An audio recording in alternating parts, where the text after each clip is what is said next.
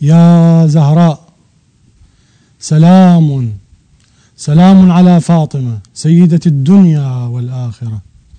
سلام سلام على فاطمة سيدة الدنيا والآخرة. سلام على الزهراء الزاهرة وأبيها وعليها العالي وعترتها الطاهرة. سلام على بقيتها العظمى وآيتها الظاهرة. سلام سلام على آيتها العظمى وبقيتها الظاهرة. تحية ولائية مشغوفة بالأريج العلوي والذكر المهدوي والهوى الزهرائي. زهرائيون نحن والهوى زهرائي. السلام عليكم أعزائي المشاهدين ورحمة الله وبركاته. من قناة القمر الفضائية نحييكم ونرحب بكم أجمل ترحيب. نبدأ معكم مشوار الحلقة الثانية من برنامج حديث العيد. يتوج مجلسنا هذا سماحة الشيخ الغزي أعزه الله. السلام عليكم مولاي، أسعد الله أيامكم. السلام ورحمة الله يا أبا حسنين. أسعد الله أيامكم مشاهدينا ومتابعينا في كل مكان، وهذه الحلقة الثانية وإن شاء الله مستمرة إلى حلقة يوم غد إن شاء الله من الليلة الثالثة من ليالي عيد الفطر المبارك.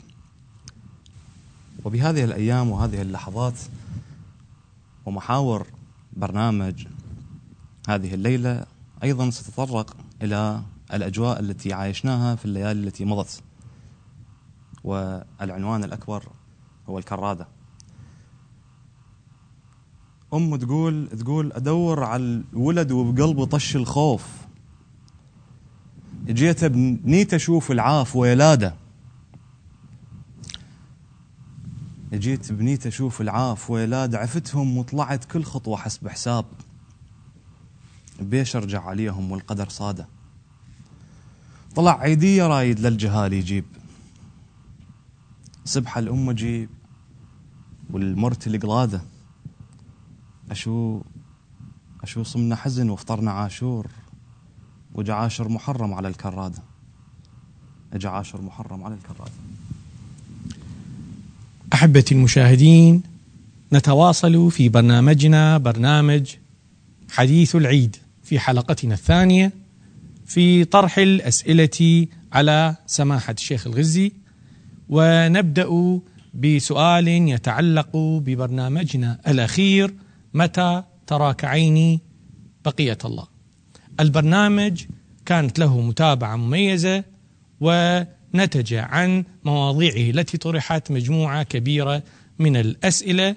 سؤالنا الأول في هذه الحلقة عن موضوع موقف المؤسسة الدينية وعلماء الدين الشيعة والمراجع من إمام زماننا صلوات الله وسلامه عليه في أيام ظهوره.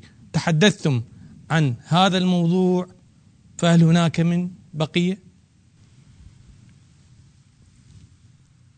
اللهم صل على محمد وآل محمد وعجل فرجهم والعن أعداءهم. تناولت هذا الموضوع في برنامج ليالي شهر رمضان متى تراك عيني بقية الله. تحدثت بشكل مجمل عن موقف المؤسسة الدينية الشيعية زمن الظهور الشريف، ولم تكن هناك فسحة من الوقت لبسط الحديث في كل التفاصيل. بقيت عندي بقية، وقد وعدت متابعي البرنامج أن أكمل هذه البقية في أيام العيد. الموضوع هذا موقف المؤسسة الدينية الشيعية من إمام زماننا وقت الظهور الشريف، الموضوع الحقيقة بحاجة إلى وقت أطول مما سأتحدث عنه. سأسلط الضوء على بعض الروايات، على بعض الأحاديث التي تعكس صورة مجملة عن موقف المؤسسة الدينية الشيعية من إمام زماننا حين ظهوره الشريف. سأمر على طائفة من الأحاديث، البعض منها تلوته في البرنامج، والبعض الآخر لم تسنح الفرصة لذكره وقراءته. مثلا هذا الخبر الذي ذكره المحدث المرندي أبو الحسن المرندي في كتابه نور الأنوار: فإذا خرج القائم من كربلاء وأراد النجف والناس حوله، قتل بين كربلاء والنجف 16,000 فقيه. قطعا لا يتصور في هؤلاء أنهم من الوهابية. الأجواء أجواء كربلاء والنجف. الإمام كان في كربلاء، توجه إلى النجف، وهؤلاء خرجوا ما بين كربلاء والنجف. لا يتوقع أن هؤلاء الذين وصفوا بأنهم فقهاء أنهم من الوهابية مثلا، أو أنهم من الأباضية مثلا، لا يتوقع. قتل بين كربلاء والنجف 16,000 فقيه، فيقول الذين حوله من المنافقين إنه ليس من ولد فاطمة وإلا لا رحمهم. طبعا إذا أردنا أن ندقق في هذا الوصف، فيقول الذين حوله من المنافقين، إذا أردنا أن ندقق في هذا الوصف، هؤلاء أيضا من رجال الدين، وهذا المعنى ستبينه روايات أخرى. عندنا روايات تتحدث عن أن مجموعة من العلماء، من علماء الدين، من الفقهاء، سيلتحقون به طمعا في ماله. هذه قضية الخردة شغالة، طمعا في ماله أو خوفا من سطوته. هناك رواية يذكرها شيخ زين العابدين النجفي في كتابه بيان الأئمة، وهذا هو الجزء الثالث من بيان الأئمة، المكتبة الإسلامية بيروت، صفحة 99. ينقل عن كتاب ينابيع المودة. ينابيع المودة من كتب المخالفين،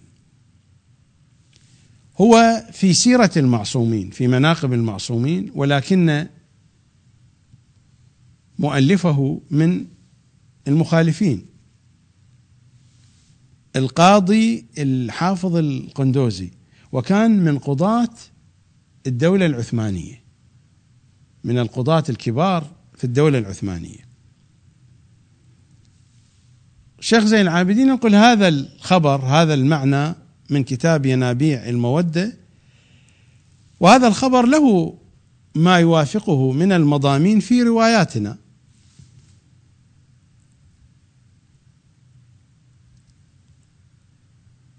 إذا خرج الإمام المهدي فليس له عدو مبين إلا الفقهاء خاصة. العدو الواضح البين إذا خرج الإمام المهدي فليس له عدو مبين إلا الفقهاء خاصة، ولولا السيف بيده لأفتى الفقهاء بقتله. هم سيخرجون لقتاله، ولكن هذا الحديث هنا عن مجموعة. ولولا السيف بيده لأفتى الفقهاء بقتله، ولكن الله يظهره عليهم بالسيف والكرم، فيطمعون ويخافون، فيقبلون حكمه من غير إيمان، بل يظهرون خلافه. يعني حتى النفاق ليس نفاقا كاملا، بل يخالفونه. وهذا هو المعنى الذي أشارت إليه روايات عديدة عن الأئمة، أن الإمام صلوات الله وسلامه عليه سيلقى من الناس أكثر مما لقي رسول الله صلى الله عليه وآله، لأن رسول الله بعث والناس تعبد الحجارة والخشب المنحوتة، بينما الإمام حينما يظهر يتأولون عليه الكتاب، كتاب جده. من الذين يتأولون عليه الكتاب؟ هؤلاء. لا يتوقع من فقهاء السنة، لأن فقهاء السنة سيحاولون لدفع الضرر أن يظهروا ما يثبتون به الولاء له، أو أنهم يقفون على حد الحرب والقتال والقضية تكون واضحة. الفتنة الكبيرة تكون في المؤسسة الدينية الشيعية. فبعد أن يقتل 16,000 فقيه فيقول الذين حوله من المنافقين، الذين حوله لا يكونون من صغار القوم، هؤلاء العلماء الكبار يحاولون التقرب منه. فيقول الذين حوله من المنافقين إنه ليس من ولد فاطمة وإلا لرحمهم، باعتبار أن هؤلاء فقهاء لهم تاريخ، لأن رؤيتهم عن هؤلاء الفقهاء رؤية حسنة، وهذه قرينة أخرى على أنه هم من بينهم. فإذا دخل النجف وبات فيه ليلة واحدة فخرج منه من النجف من باب النخيلة، من جهة النخيلة، محاذي قبر هود وصالح. هذه المواضع يعرفها محمد لأنه من النجف. فخرج منه من باب النخيلة محاذي قبر هود وصالح، استقبله 70,000 رجل من أهل الكوفة. وعنوان الكوفة يشمل النجف والمناطق العراقية الأخرى، الوسط العراقي. يقال العراقان البصرة والكوفة، فجنوب العراق البصرة، وسط العراق هو الكوفة. استقبله 70,000 رجل من أهل الكوفة يريدون قتله، فقتلهم جميعا فلا ينجى منهم أحد. أعتقد هذا الخبر لوحده يكفي أن يرسم الصورة ما عليه المؤسسة الدينية. الأكثرية ستعارضه ويذبحون بين النجف وكربلاء، والبقية منافقون حوله. لا يعني أنه لا يوجد صالحون، الصالحون قلة بحيث لم تتم الإشارة إليهم، وربما لا يوجد أيضا، ربما لا يوجد. ولكننا نضع هذا الاحتمال العقلي. عقلا يمكن أن يكون هناك صالحون، لكن الغريب لم تتم الإشارة إلى هؤلاء الصالحين في كل الروايات. في كل الروايات هناك حديث عن عداء المؤسسة الدينية مع الإمام الحجة. أنا إلى الآن لم أجد رواية واحدة تتحدث عن موقف إيجابي لفقهاء الشيعة من الإمام الحجة، لم أجد ولا رواية واحدة. وإذا أحد عثر على رواية واحدة أتحدث عن زمان الظهور. هناك روايات مدحت بعضا من علماء الشيعة في زمان الغيبة، وهذه الروايات جاءت في تفسير الإمام العسكري. تفسير الإمام العسكري ضعيف عند العلماء، فلا حجية لهم بهذه الروايات، لا يحتجون علينا بهذه الروايات.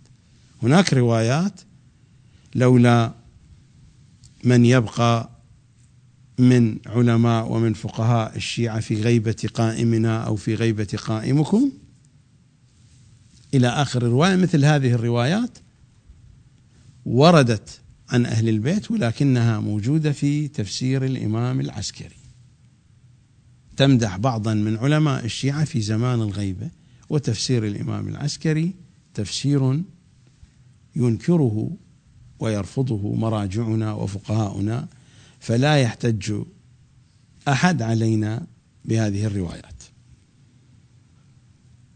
ومع ذلك أنا أتحدث عن زمان الظهور، لا أتحدث عن زمان الغيبة. لم أجد رواية واضحة صريحة تمدح موقف المؤسسة الدينية من إمام زماننا. وحين أتصفح الروايات والخطب التي ذكرت أنصار الإمام 313 أو المجموعات الأخرى ربما من غير 300 أو 13 الذين يعتمد عليهم في المناصب العالية، هناك مجموعة من الروايات، بعض الروايات ذكرت 313 وبعض الروايات ذكرت أسماء أخرى أقل من هذا العدد،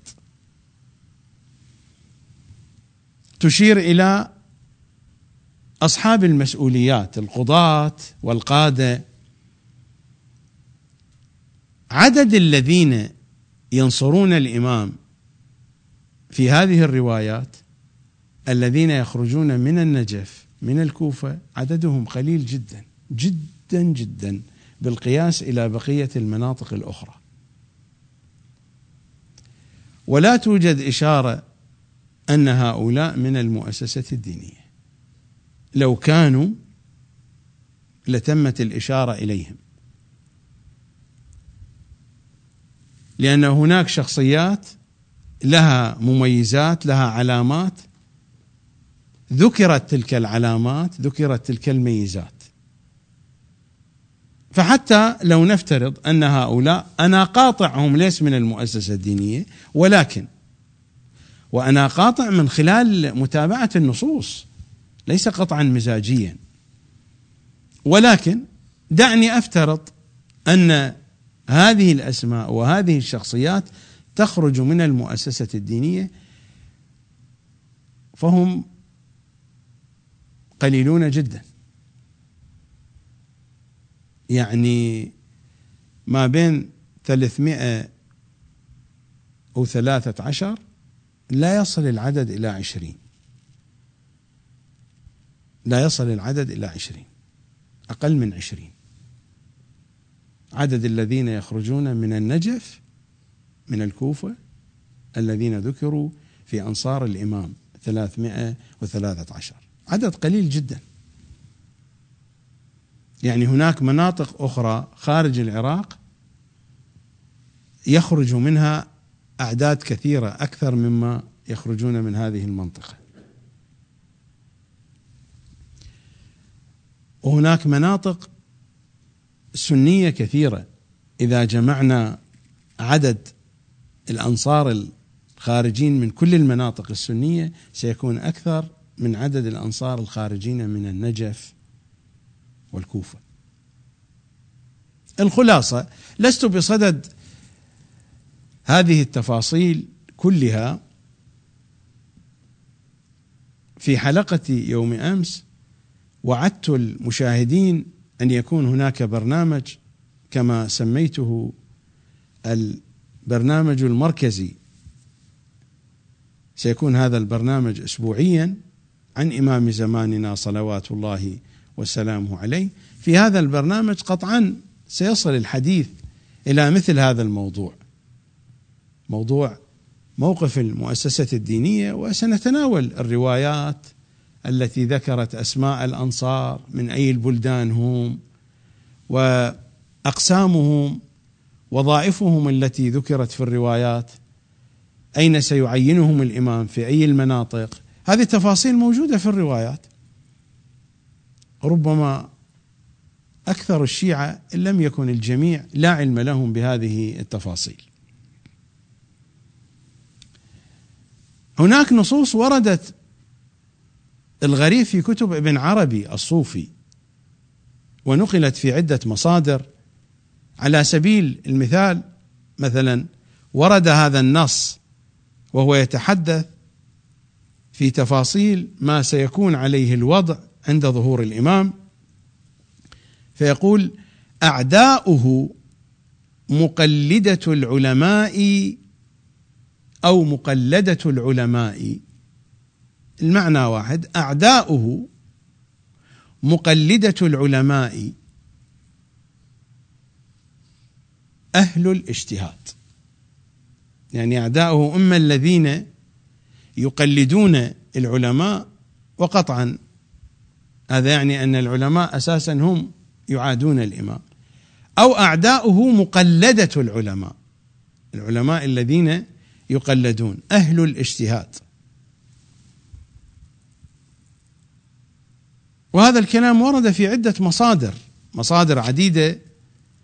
من جملة هذه المصادر التي وردت من المصادر السنية الفتوحات المكية لابن عربي، فتوحات القدس لابن عربي، ينابيع المودة للحافظ القندوزي. من الكتب الشيعية بيان الأئمة شيخ زين العابدين النجفي، نور الأنوار للمحدث المرندي، علائم الظهور للميرزا محمد ناظم الإسلام، إلزام الناصب للشيخ علي اليزدي الحائري، نوائب الدهور للسيد حسين المير جهاني، بشارة الإسلام للسيد مصطفى للسيد حيدر الكاظمي، يوم الخلاص لكامل سليمان، الإمام المهدي عند أهل السنة للشيخ مهدي الفقيه إيماني، ومصادر أخرى ذكرت هذا المضمون من أن أعداء الإمام حين ظهوره الفقهاء المقلدون أهل الاجتهاد وأتباعهم. هذه المصادر وغيرها ذكرت هذا المضمون بشكل واضح وجلي. من الروايات أيضا ما جاء في منتخب الأنوار المضيئة للمحدث النيلي: إذا ظهر القائم على نجف الكوفة خرج إليه قراء أهل الكوفة. قراء يعني خطباء المنبر. نحن ما عندنا في الكوفة قراء قرآن. الناس تسمي خطباء المنبر الحسيني، يسمون الخطيب قاري، يسمون المجلس قراية، ويقال لهم قراء أيضا.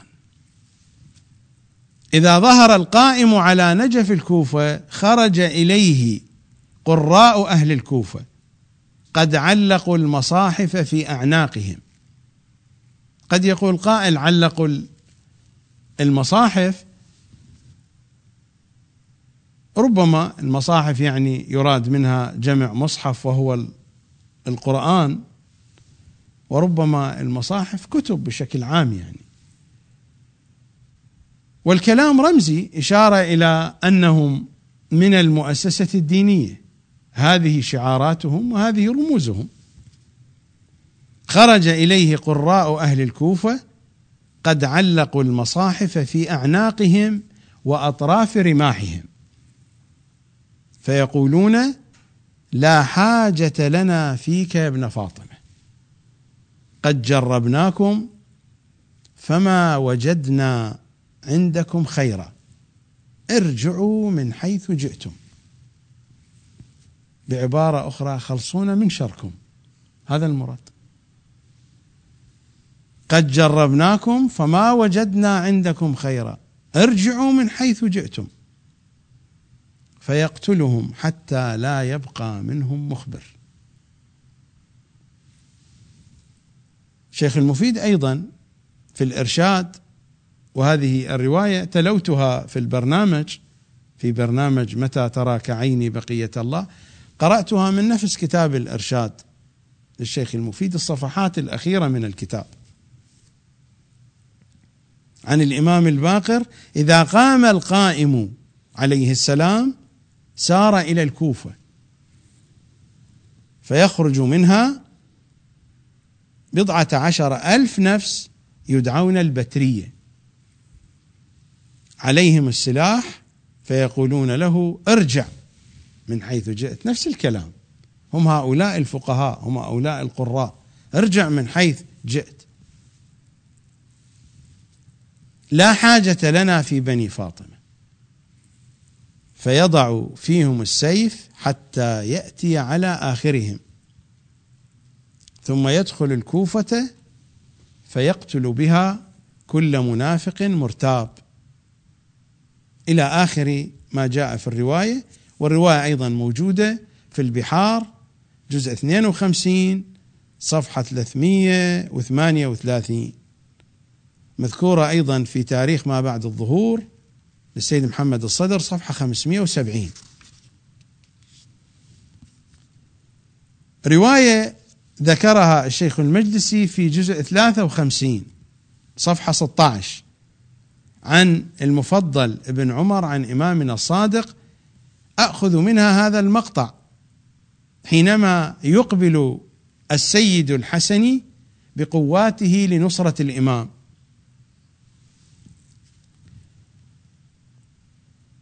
ويبايعه سائر العسكر الذي مع الحسن إلا 40,000. هؤلاء لا يبايعون، من هم؟ أصحاب المصاحف، نفس الذين مرت الإشارة إليهم، المعروفون بالزيدية. لا توجد زيدية في الكوفة ولا في النجف ولا في العراق، هذه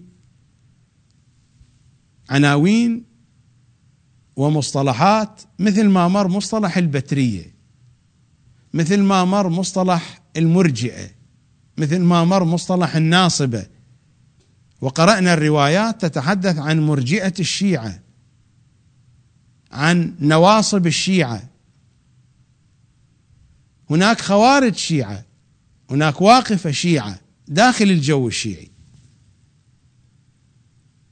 فإنهم يقولون: ما هذا إلا سحر عظيم. عن أي شيء قالوا بأن هذا سحر؟ فإن السيد الحسني يطلب من الإمام أن يظهر له بعضا من المعجزات كي يصدق الجيش. الرواية تقول السيد الحسني ما كان محتاجا لهذا، هو يعرف الإمام، ولكنه يطلب معجزات كي يقتنع أنصاره.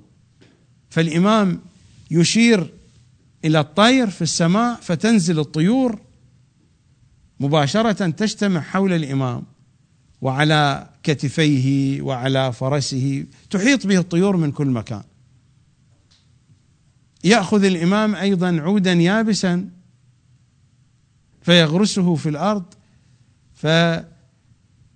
فيثمر ويورق ويشجر ويزهر. الجماعة يقولون هذا سحر عظيم. هؤلاء من هم؟ أصحاب المصاحف. هذه علامة لمن؟ هذه علامة لمن؟ علامة للمؤسسة الدينية. لماذا عبر عنهم بالزيدية؟ عبر عنهم بالزيدية لأنهم اقترحوا من عند أنفسهم أوصافا للإمام، وهذا هو الموجود الآن في واقعنا الحوزوي. في الواقع الحوزوي العلماء والمراجع ينكرون الروايات التي تحدد أوصاف الإمام، ويحددون أوصافا للأئمة بحسب قواعد علم الكلام. الآن نحن إذا نريد أن نعرف أوصاف الأئمة، إذا رجعنا إلى الروايات وسألنا المراجع الكرام: يا مراجعنا، هذه الأوصاف الموجودة في الروايات تقبلون بها؟ يقولون لا، لأن هذه الروايات ضعيفة. يعني الآن إذا ذهبنا مثلا إلى كتاب الكافي الجزء الأول، كتاب الحجة، مع أن الشيخ الكليني يعتذر أنه لم يورد كل شيء يتعلق بهذا الموضوع، لم يورد كل شيء يتناسب مع محمد وآل محمد، أورد شيئا من الحديث، ووعد الشيعة أنه إذا سنحت له الفرصة أن يؤلف كتابا وافيا في هذا الموضوع. لو أخذنا كتاب الحجة من كتاب الكليني الكافي الذي هو أوثق كتبنا، دعني من كتاب البحار، فقد وضعوا على ألسنة عامة الشيعة كتاب البحار فيه غث وسمين، دعني من هذا الكتاب الذي فيه غث وسمين. كتاب الكافي، نذهب إلى كتاب الحجة. الروايات الموجودة في كتاب الحجة أكثر من 80% مراجعنا يرفضونها، لا يعملون بها، ضعيفة. إذن ما هي أوصاف أئمتنا؟ أوصاف أئمتنا نأخذها من علم الكلام.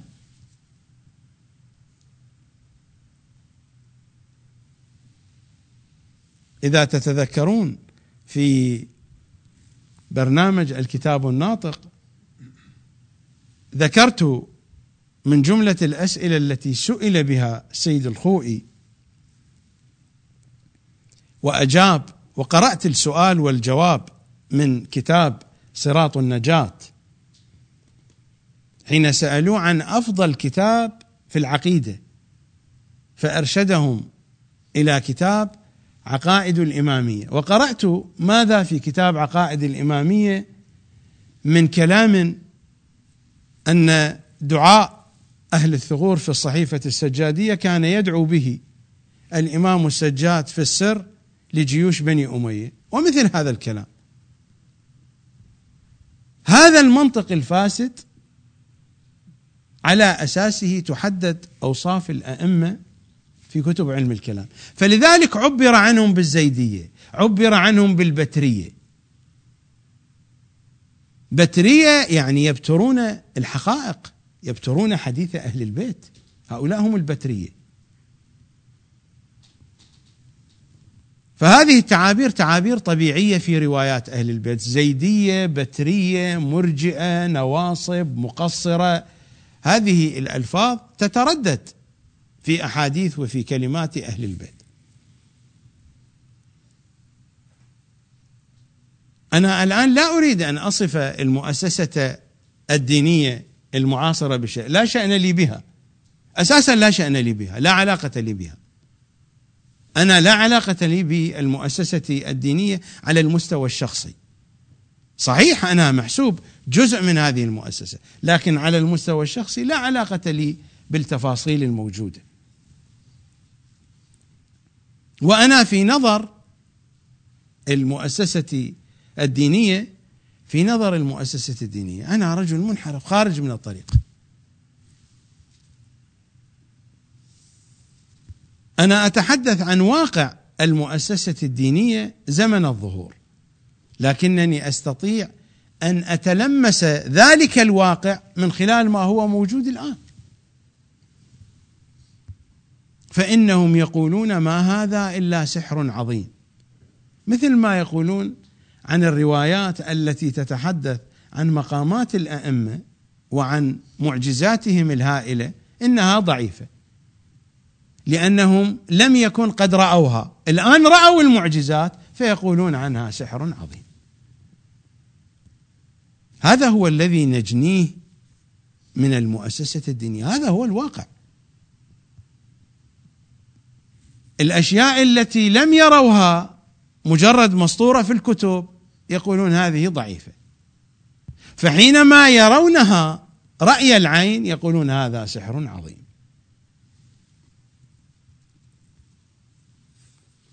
ويبايعه سائر العسكر، يبايع الإمام الذي مع الحسني إلا 40,000 أصحاب المصاحف المعروفون بالزيدية، فإنهم يقولون ما هذا إلا سحر عظيم. فيختلط العسكران، أي عسكر الإمام الحجة وعسكر السيد الحسني، باعتبار حدثت البيعة فيختلط العسكران، فيقبل المهدي عليه السلام على الطائفة المنحرفة فيعظهم ويدعوهم 3 أيام، فلا يزدادون إلا طغيانا وكفرا، فيأمر بقتلهم فيقتلون جميعا، ثم يقول لأصحابه لا تأخذوا المصاحف. هذه المصاحف لو كانت قرآن لما قال الإمام هذا الكلام، هذه المصاحف هذه كتبهم. ثم يقول لأصحابه لا تأخذوا المصاحف، هذه ما هي مصاحف محمد وآل محمد، ودعوها تكون عليهم حسرة كما بدلوها وغيروها وحرفوها ولم يعملوا بما فيها. إذن هؤلاء هم رجال المؤسسة الدينية، واضح هذا. لأن القارئ الذي يقرأ القرآن مجرد يقرأ هذا لا يحرف، هؤلاء هم الذين يسمون أنفسهم بحملة القرآن، هؤلاء هم العلماء.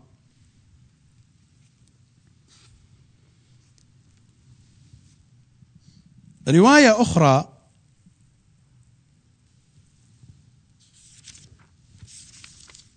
يذكرها المحدث الطبري في دلائل الإمامة عن الإمام الباقر: ويسير إلى الكوفة فيخرج منها 16,000 من البترية شاكين في السلاح. وصف دقيق هؤلاء البترية: قراء القرآن فقهاء في الدين.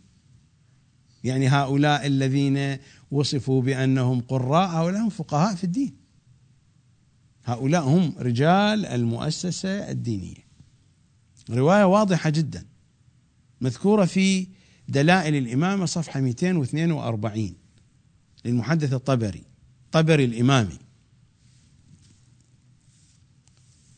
بعض الأحيان يحدث اختلاط، لأن الطبري السني اسمه محمد ابن جرير الطبري، والطبري الشيعي أيضا اسمه محمد ابن جرير الطبري، فأنا أتحدث عن محمد ابن جرير الطبري الإمامي صاحب دلائل الإمامة.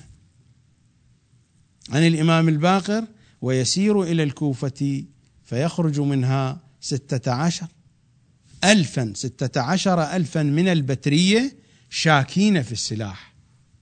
شاكين في السلاح يعني قد تسلحوا بسلاح كثير، قد غطوا بالسلاح.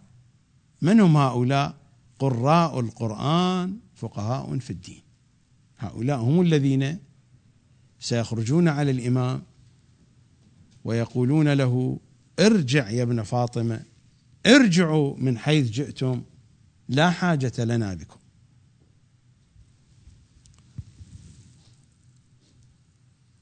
الرواية التي دائما أكررها ودائما أتلوها في تفسير الإمام العسكري صلوات الله وسلامه عليه أختم بها حديثي، ولكن قبل أن أقرأ ما جاء فيها دعوني أقرأ لكم ما جاء في خطبة البيان الثانية. هناك خطبة ربما لم يلتفت إليها الشيعة، هي خطبة البيان الثانية غير خطبة البيان الأولى المشهورة. أمير المؤمنين يقول في هذه الخطبة وهو يتحدث عن إمام زماننا عند ظهوره الشريف: ثم يرجع بعد ذلك، بعد تفاصيل طويلة، الخطبة طويلة، أنا أذهب إلى موطن الحاجة الذي يتعلق بجواب السؤال. ثم يرجع بعد ذلك إلى هذه الأمة، إلى هذه الأمة شديدة الخلاف قليلة الائتلاف، وسيدعي إليه أو وسيدعى إليه، وسيدعي إليه وسيدعى إليه من سائر البلاد الذين ظنوا أنهم من علماء الدين. ظنوا، هم يظنون والناس تظن بهم، الذين ظنوا أنهم من علماء الدين وفقهاء اليقين والحكماء والمنجمين والمتفلسفين والأطباء الضالين والشيعة المذعنين. هذا الوصف والشيعة المذعنين، الإمام يريد أن يقول بأن هناك شيعة ليسوا بمذعنين، وهم سيدخلون ضمن العناوين المتقدمة، الذين ظنوا أنهم من علماء الدين وفقهاء اليقين، والشيعة المذعنين فيحكم بينهم بالحق فيما كانوا فيه يختلفون، إلى أن يقول الإمام صلوات الله وسلامه عليه. الإمام ذكر المنجمين وذكر المتفلسفين وذكر الأطباء الضالين، ذكر هذه الاختصاصات، لكنه فقط قال بأنه يحكم بينهم فيما كانوا فيه يختلفون. بينما أهل الفتوى ماذا قال عنهم؟ قال: وينتقم من أهل الفتوى في الدين. يعني هذه الاختصاصات المختلفة فقط يقول لصاحب هذا الاختصاص: نظريتك خاطئة، هذا الكلام ليس صحيحا، إلى آخره. أما أهل الفتوى وينتقم من أهل الفتوى في الدين لما لا يعلمون فتؤسل لهم ولأتباعهم. هذه المؤسسة الدينية. يوجد في الجو الشيعي من يفتي من دون علم أو لا؟ يوجد. لا نريد أن نتحدث عن زماننا، في الزمن الماضي يوجد أو لا يوجد؟ يوجد. في الزمن القادم وقت الظهور يوجد أو لا يوجد؟ يوجد. وينتقم من أهل الفتوى في الدين لما لا يعلمون فتؤسل لهم ولأتباعهم. أكان الدين ناقصا فتمموه، أم كان به عوج فقوموه، أم الناس هموا بالخلاف فأطاعوه، أم أمرهم بالصواب فعصوه، أم وهم المختار يعني النبي فيما أوحي إليه فذكروه أو فذكروه، أم الدين لم يكمل على عهده فكملوه وتمموه، أم جاء نبي بعده فاتبعوه أم القوم كانوا صوامت على عهده فلما قضى نحبه قاموا تصاغروا بما كان عندهم فهيهات وأيم الله لم يبق أمرا مبهما، يعني النبي، ولا مفصلا إلا أوضحه وبينه حتى لا تكون فتنة للذين آمنوا، إنما يتذكر أولو الألباب. لاحظوا العبارات الأخيرة شبيهة جدا بالعبارات التي وردت في دعاء صنمي قريش. هو يتحدث عن فقهاء، عن رجال المؤسسة الدينية، يستعمل نفس التعابير التي استعملها الأمير في دعاء صنمي قريش. دعاء صنمي قريش مروي عن أمير المؤمنين وهو قنوته في الصلاة،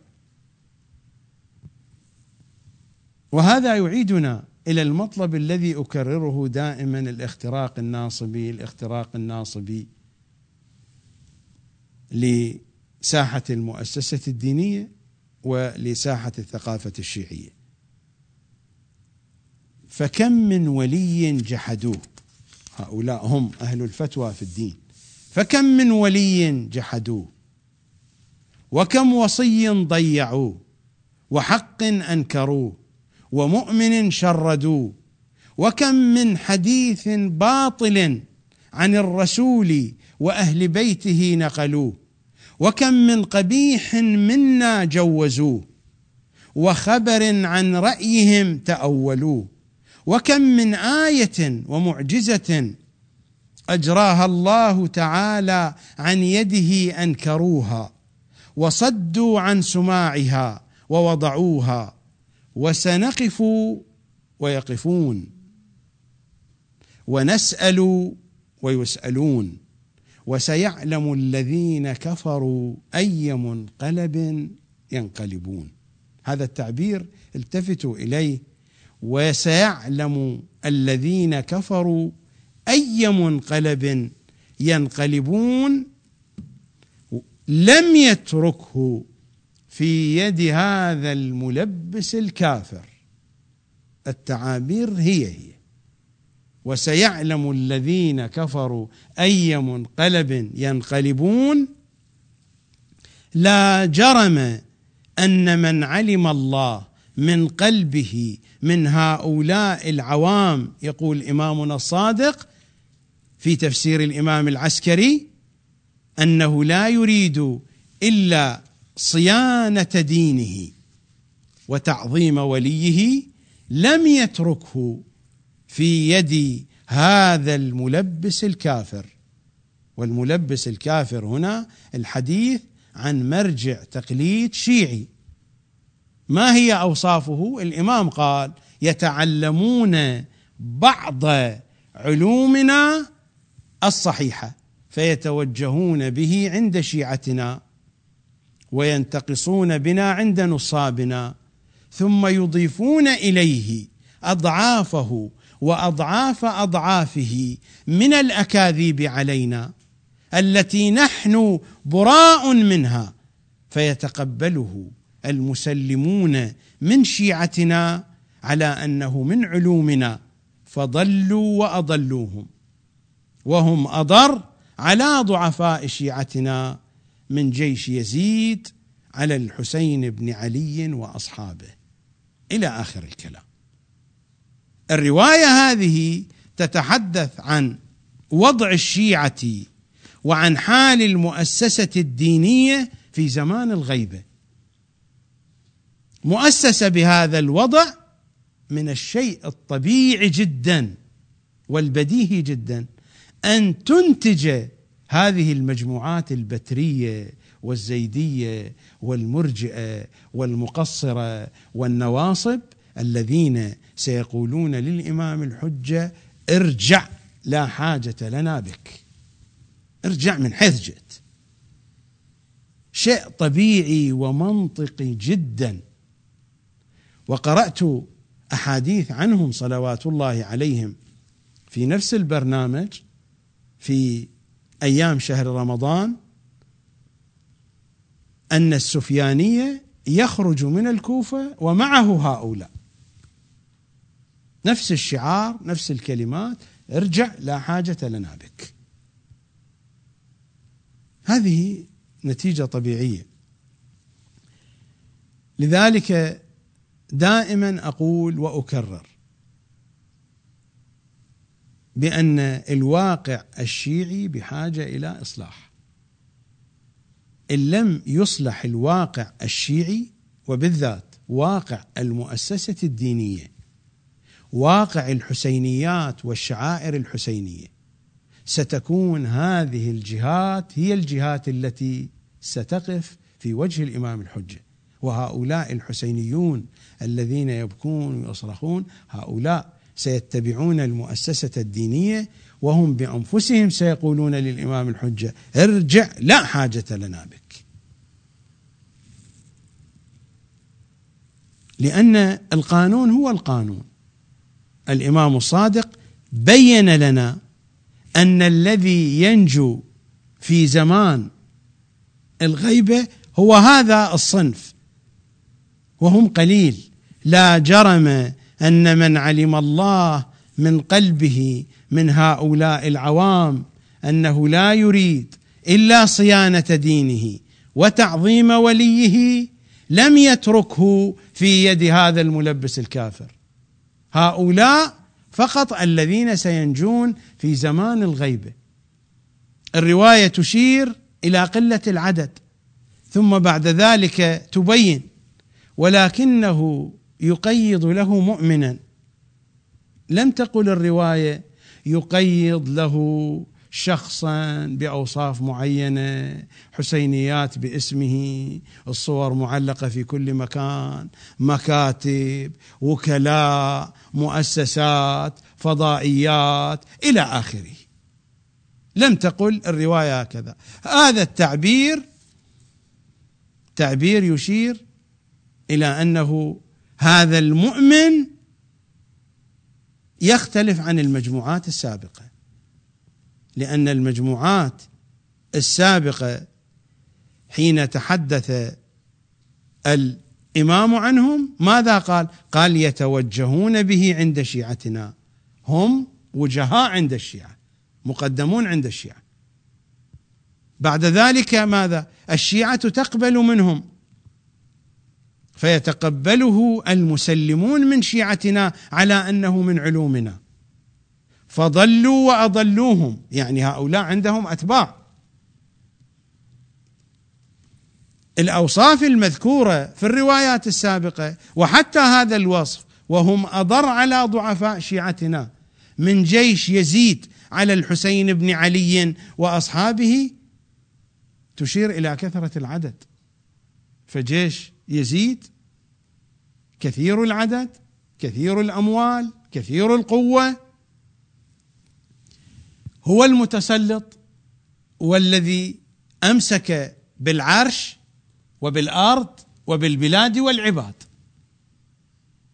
هذه القرائن بمجموعها تشير إلى أن الجهات المذمومة هي الجهات المتنفذة، وأن هذا الذي لم يعلم الله من قلبه من العوام أنه لا يريد إلا صيانة دينه وتعظيم وليه لم يتركه في يد أولئك الكفرة، في يد هذا الملبس الكافر، وإنما ولكنه يقيض له مؤمنا. هذا المؤمن ماذا يعمل له؟ يقف به على الصواب فقط، يرشده فقط، يقول له: هذا طريقك، لا توجد قيادات ولا اتباع ولا هم يحزنون. يقيض له فقيها، يقيض له مؤمنا، قطعا يكون فقيها، وإلا كيف يستطيع أن يقف به على الصواب؟ يقيض له مؤمنا يقف به على الصواب، وانتهينا بسبب هذا الأمر الإرشاد، ثم يوفقه الله تعالى للقبول منه، فيجمع له بذلك خير الدنيا والآخرة، وانتهينا. يعني لا توجد لا مكاتب ولا وكلاء ولا هم يحزنون، بخلاف القرائن الموجودة في هذا. لا يعني أن كل شخص عنده مكاتب ووكلاء هو سيء، أبدا، أنا لا أقصد هذا الكلام، لكن الذي يظهر من هذه الرواية التي تتحدث عن زمان الغيبة أن الناجين قلة، وأن الأكثرية هم سيقعون في الضلال كما تقول الرواية، فيضلونهم هؤلاء المراجع، يضلون الشيعة ويمنعونهم عن قصد الحق المصيب، وهؤلاء هم الأكثرية من المراجع، لأن المراجع الممدوحين قلة. فأما من كان من الفقهاء صائنا لنفسه حافظا لدينه مخالفا لهواه مطيعا لأمر مولاه فللعوام أن يقلدوه، وذلك لا يكون إلا بعض فقهاء الشيعة لا جميعهم. هذا الحال في زمان الغيبة، نفس الحال سيكون في زمان الظهور، بل القضية ستكون أشد. قد تقول كيف تكون أشد؟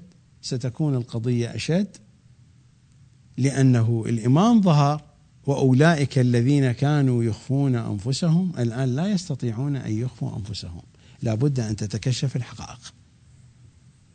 في زمان الغيبة الأمور كانت مستورة، عملية التثويل المغناطيسي مشتغلة، عملية التسطيل المغناطيسي التي هي أعلى درجة من التثويل المغناطيسي.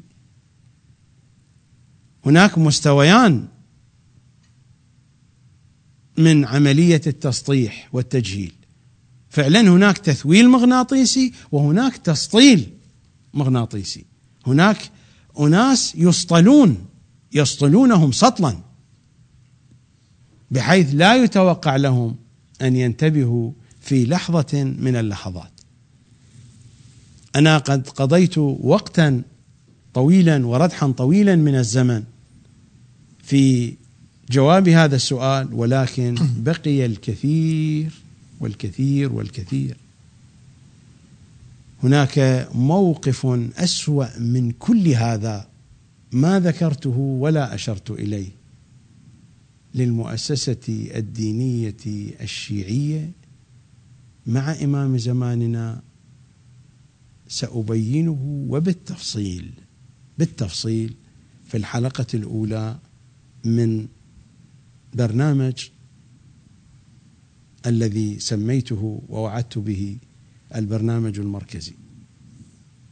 هناك قضية سيئة إلى أبعد الحدود للمؤسسة الدينية الشيعية، سأبينها من خلال الروايات ومن خلال الآيات، فصلت وذكرت، ربما لم تطرق لحد الآن بشكل مفصل، لكنني سأفصل القول فيها إن شاء الله تعالى في أول حلقة من حلقات البرنامج المركزي في أقرب فرصة. وأعيد الكرة إلى ملعبك أبا زينب. أحسنت مولاي، طيب الله أنفاسك. بعد إذن أبو زينب الشيخ، يظل بالي أن أعلق على قضية جدا مهمة حتى لا أنساه وأبقى بهذا الموضوع. يعني وسطاء الناس راح يسألون هنا السؤال، إذا قلة قليلة راح تكون نصيرا للإمام الحجة عليه السلام، وذولا قطعته من خلال القرائن أنه مو من الفقهاء. الأيام الموجودة اللي دا نعيشها ونشوفها، يعني اللي يفرض قاعدة على أوصاف المرجع أنه ما يكون شديد الولاء لهم، فأكيد هم ذولا الناس يعني من محبين أهل البيت راح يكونون اللي هم ينصرون الإمام الحجة. بس هنا راح يجي السؤال، يعني هم ليش يسوون هالشكل ويا أهل البيت؟ يعني حسدا، طمعا، جهلا، عداء. يعني غريبة القضية هذه. ليست غريبة للذي يدخل في الكواليس والتفاصيل. القضية ليست غريبة. موضوع الحسد مطروح، شيء طبيعي، وأهل البيت هم قالوا نحن المحسودون، والأئمة محسودون من أعدائهم ومن أرحامهم ومن شيعته. هناك مواقف عند بعض المراجع وعند بعض العلماء من الأموات أو من الأحياء لن يجد العقل تفسيرا لها إلا الحسد أبدا. وأقول هذا عن وضوح في الرؤية بالنسبة لي على الأقل. هناك مواقف علمية وعقائدية ونظريات موجودة في الكتب بالنسبة لي لن أجد لها تفسيرا إلا الحسد أبدا. ولو أريد أن أفتح هذا الموضوع بإمكاني أن آتي بالمصادر والكتب، مثل ما أأتي بالوثائق والأدلة على كل موضوع، وأرغم المتابع لي أن يقتنع حتى لو فيما بينه وبين نفسه، أرغمه على ذلك حتى لو بلسانه يقول، لكثرة الحجج والأدلة التي آتي بها. هذا الموضوع إذا أردت أن أفتحه فهناك لا أقول العشرات، المئات من القرائن والوثائق والأدلة التي إذا ما طرحت بشكل علمي وأكاديمي منمق ومرتب أي واحد يسمع بها سيقتنع، سيصل إلى نتيجة قطعية. أحد الأمراض الخطيرة التي يبتلى بها العلماء الحسد، وأخطر أنواع الحسد هو حسد أهل البيت.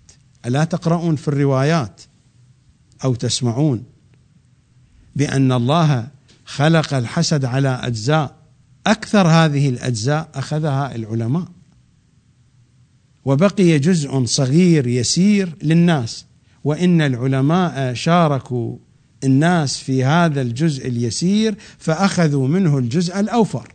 الروايات هكذا تقول. أنا أتذكر رواية من الروايات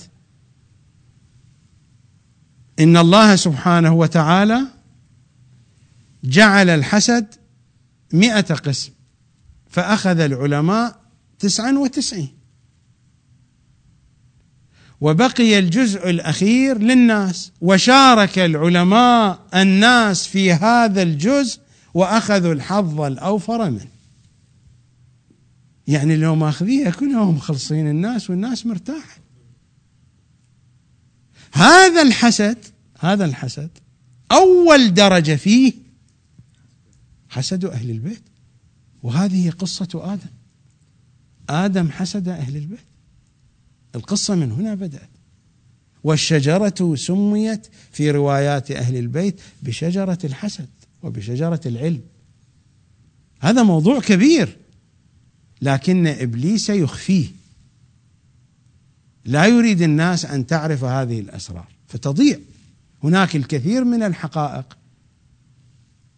سعى إبليس وأعوانه من الجن ومن الإنس إلى إخفاء الكثير من الحقائق العلمية. أشرت أنا في برنامج متى تراك عيني بقية الله أن كتاب سليم ابن قيس وأن تفسير الإمام العسكري، هذان الكتابان يفضحان المشروع الإبليسي في مواجهة أهل البيت. ولذلك إبليس سلط علماء الشيعة على رفض هذين الكتابين، لأن الثقافة الموجودة في هذين الكتابين لو شاعت، وعلى سبيل المثال هذه الرواية، لو شاعت هذه الثقافة عند الشيعة لتغير الواقع الشيعي. لو شاعت ثقافة كتاب سليم ابن قيس وثقافة تفسير الإمام العسكري في الوسط الشيعي لأصبح الشيعة شيئا آخر. لكن إبليس سلط العلماء والمراجع والفقهاء على تضعيف هذه الكتب، وصارت هذه الكتب مرمية. وحينما رميت جانبا تحرك أعوان إبليس فقضموها. كتاب سليم ابن قيس هذا الموجود ليس كاملا، تفسير الإمام العسكري هذا الموجود لا يمثل إلا جزءا يسيرا من التفسير الأصلي. هذه الكتب قضمت، لا كتاب سليم كامل ولا تفسير الإمام العسكري كامل.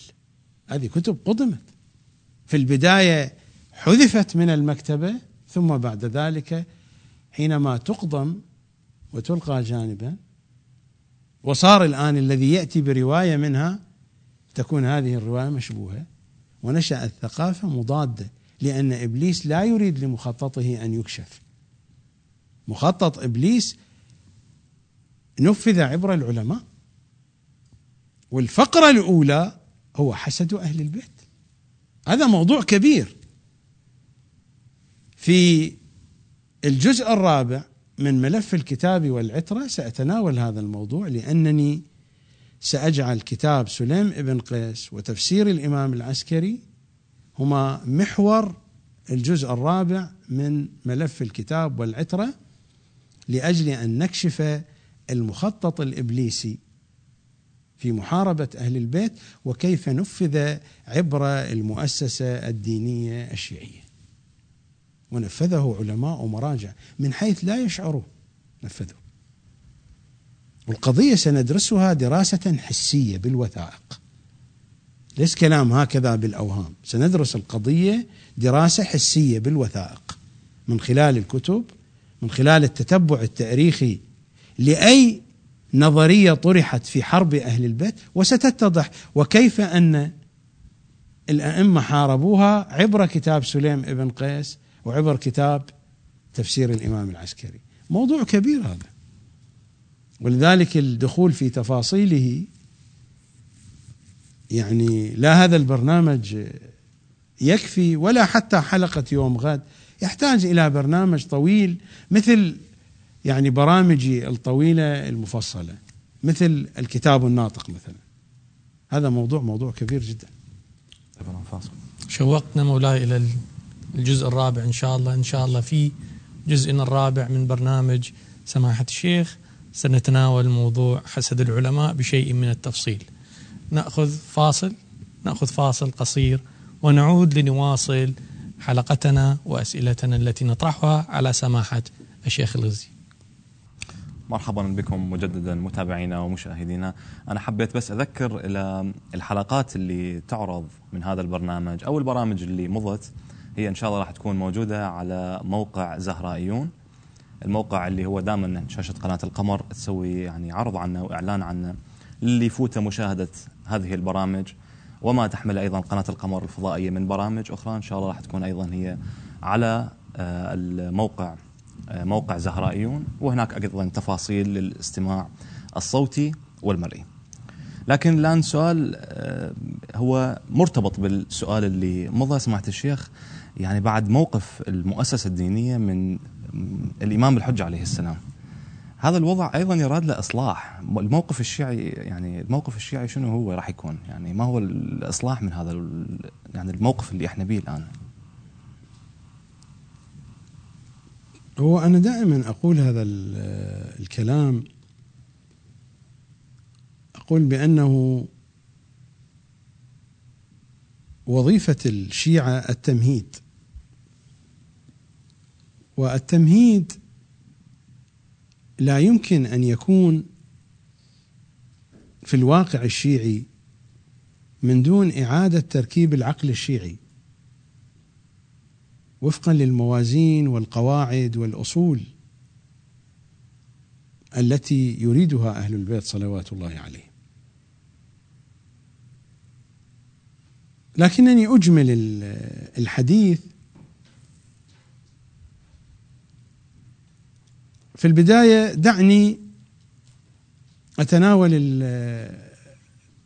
المسألة بشكل نظري، وأعرج على الجانب العملي بالضبط.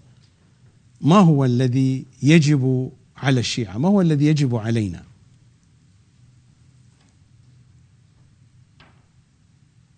وأنا هنا لا أتحدث عن كل الشيعة، أتحدث عن الذين يحملون هذا الهاجس، يهتمون بهذا الأمر. دعونا نمشي من البداية. الواقع الشيعي بحاجة إلى إصلاح عقائدي، إصلاح فكري. وهذه القضية مرتبطة بالعقل الجمعي، والعقل الجمعي الشيعي منابعه بيد المؤسسة الدينية، لأننا مجتمع ديني. المؤسسة الدينية مؤسسة مخترقة بالفكر الناصبي،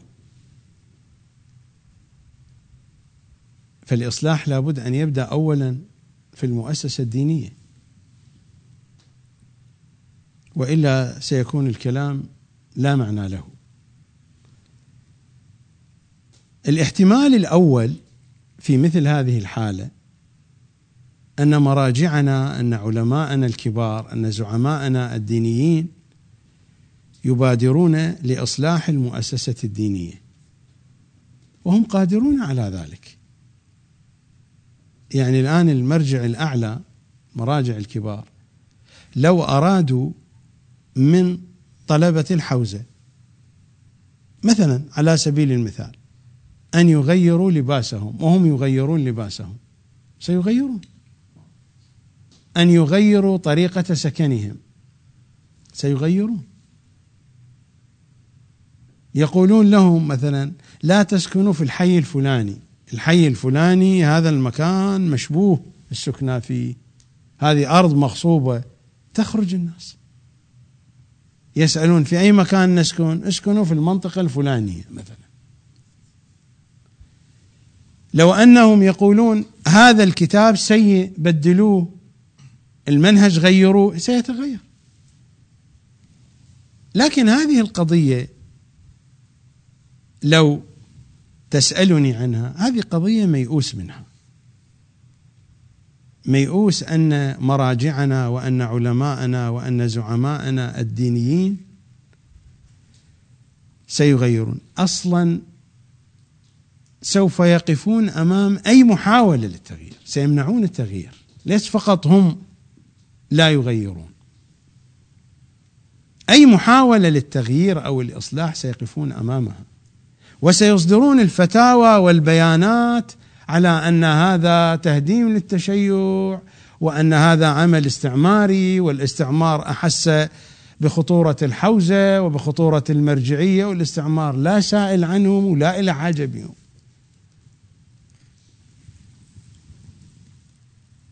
لكن هذه الكليشة نحن تعودنا عليها، هذه الكليشة دائما تسمع. مجرد أن تقول حقيقة عن واقع المؤسسة الدينية صار أن الاستعمار وأن بريطانيا أحست بخطر المرجعية وأعطونا أموال وفتحنا قناة القمر. بريطانيا إذا تريد أن تفتح قناة تفتح قناة بهذه الحالة البائسة. بريطانيا إذا اتخذت قرار وتريد أن تهدم التشيع بعد أن أحست بخطر المرجعية، بعد ما أحست بخطر المرجعية فبريطانيا تريد أن تهدم التشيع بهذه القناة، بهذا النحو، بهذه الطريقة. على أي حال بالنتيجة هذا هو الواقع الموجود. أتباعهم الذين يعيشون هنا يعرفون القضية لكنهم يسكتون، يعرفون. الذين يعيشون في الغرب هذه القضية يضحكون عليها، من أن الغرب يريد أن يدفع خطر المرجعية وأمثال هذا الكلام. الذين يعيشون في الغرب يعرفون الأمور كيف تجري، يضحكون على هذا الكلام، حتى أتباعهم. ولكن أتباعهم واوية، نحن نعرفهم. على أي حال هذا هو الواقع الموجود. مراجعنا الكرام أعلى الله مقاماتهم لا يريدون الإصلاح ولن يفتحوا مجالا للإصلاح. لا نريد أن نحملهم على سوء النية، ولكن واقع المؤسسة الدينية واقع متخلف. المؤسسة الدينية مؤسسة متخلفة بكل الحسابات. يقبلون هذا الكلام لا يقبلون، هم عندهم رأي وأنا عندي رأي أيضا، وكل واحد حر برأيه. المؤسسة الدينية مؤسسة متخلفة إلى أبعد ما يمكن أن يتصور. لو تسألني في أي قرن تضع هذه المؤسسة، ثقوا أستكثر عليها أن تكون في القرن 7 الهجري، أستكثر عليها. وقد تقولون كيف ذلك؟ أقول الكتب التي ألفت في القرن 7 الهجري ألفها علماء الشيعة في مدرسة الحلة، في حوزة الحلة، أكثر تطورا وأكثر حداثة من الكتب التي تؤلف الآن. دعوني من قولي خذوا هذه الكتب واعرضوها على أناس يعرفون البناء اللفظي والنقد الأدبي ويعرفون هذه الأمور والمنهجية العلمية، واعرضوا الكتب التي ألفت في ذلك العصر وقارنوها مع الكتب التي ألفت في هذا العصر، قارنوها ستصلون إلى نفس النتيجة.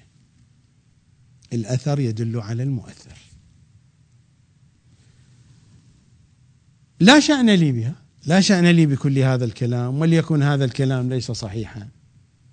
المؤسسة الدينية لا يمكن أن تصلح نفسها. المراجع والزعماء والقادة فيها يرفضون ذلك، ولو طرح أي مشروع للإصلاح أو التغيير سيقمع من أساسه، وهو فاشل من أساسه. وما سمي من محاولات إصلاحية هي فاسدة من أساسها. كانت هناك محاولات إصلاحية، هذه المحاولات بالضبط مثل الذي مثلا يهدم بيت بنفس المواد الفاسدة يعيد بناءه. يعني مثلا محاولة على سبيل المثال مثلا الشيخ محمد رضا المظفر، محاولة السيد محمد باقر الصدر، هذه محاولات لبناء البيت في نفس الأرض الرطبة من دون تبديل التراب والطين الموجود، بنفس المواد القديمة المهترئة من شبابيك ونواف، بنفس الطابوق التالف يعاد البناء. عملية إعادة بناء فاسد بنفس المواد الفاسدة يقال عنها إصلاح، لكن أنت ترى هناك عملية بناء، لا توجد عملية إصلاح في المؤسسة الدينية. حتى هذه التي سميت ما هي بمحاولة إصلاح، مثل ما نقول في تعابيرنا الشعبية صبيها شبيها، ما سوينا شيء، ذاك الطاس وذاك الحمام، لم يتغير أي شيء. هذا هو الواقع، وهذه الحقيقة المقشرة بدون رتوش. لذلك هذا الاحتمال الأول، وهو الاحتمال الأساس، الاحتمال القادر على التغيير، هذا لا وجود له. أن الزعامات الدينية المرجعيات هي التي تقوم بالتغيير، هذا الاحتمال منتفي لا وجود له. ننتقل إلى الاحتمال الثاني، الإعلام، فضائيات، الحسينيات، مؤسسات الإعلامية يمكن أن تحدث تغييرا. يمكن.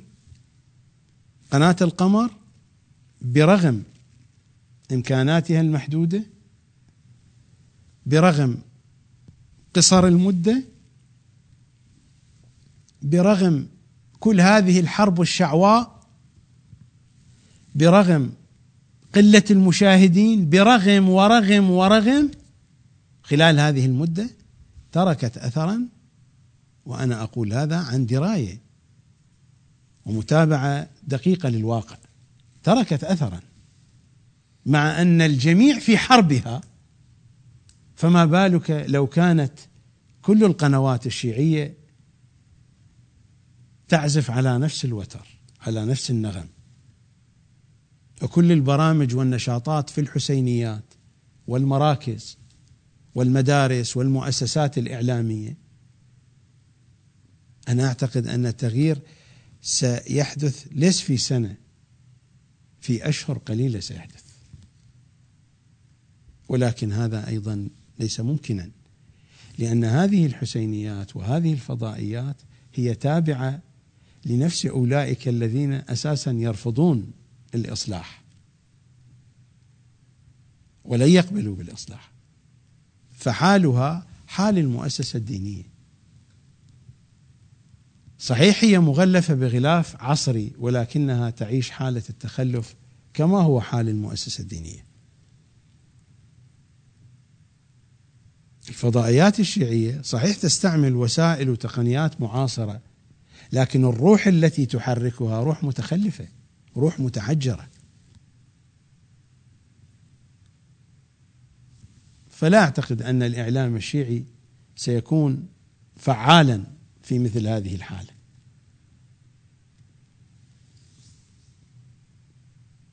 يمكن أن تكون الأحزاب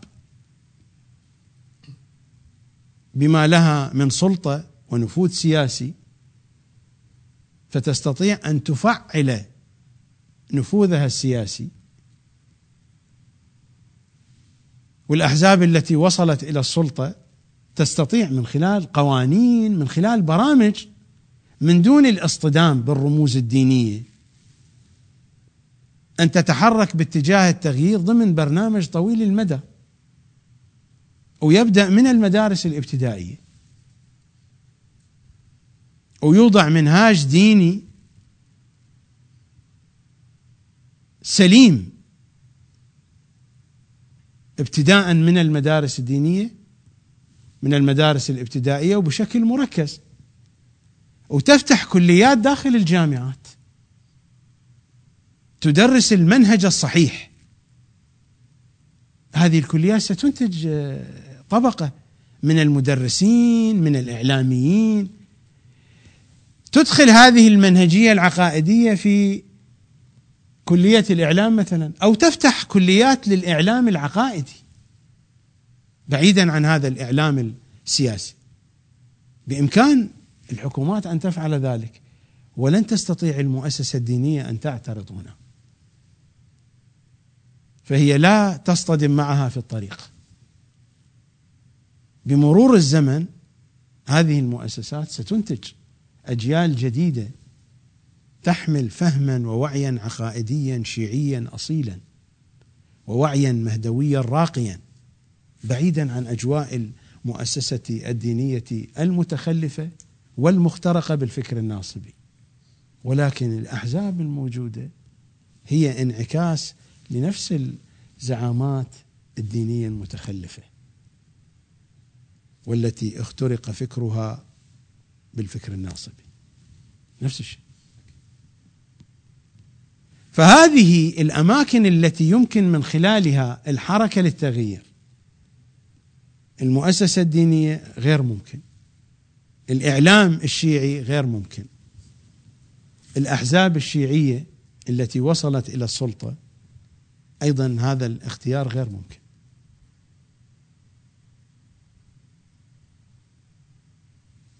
يمكن أن يطرح احتمال رابع، وهم أصحاب هذا الهم، أصحاب هذا الهم، أصحاب هذا التوجه من الشيعة، ولكنهم بحاجة إلى دعم مالي. فهل يساهم أصحاب رؤوس الأموال الكبيرة؟ تحدثنا عن هذا الموضوع، وأن أصحاب الأرقام الفلكية داخلون في دائرة التسطيل المغناطيسي، وهذه القضية لا يمكن أن يفكر فيها، قضية من الأساس فاشلة. فلا يمكن أن تنشأ مؤسسات من دون دعم مادي. أي مؤسسة تريد أن تنشئها مجرد الإنشاء قد يمكن، ولكن بحاجة إلى تطوير. من دون تطوير، من دون استمرارية، لا فائدة من هذه المؤسسة.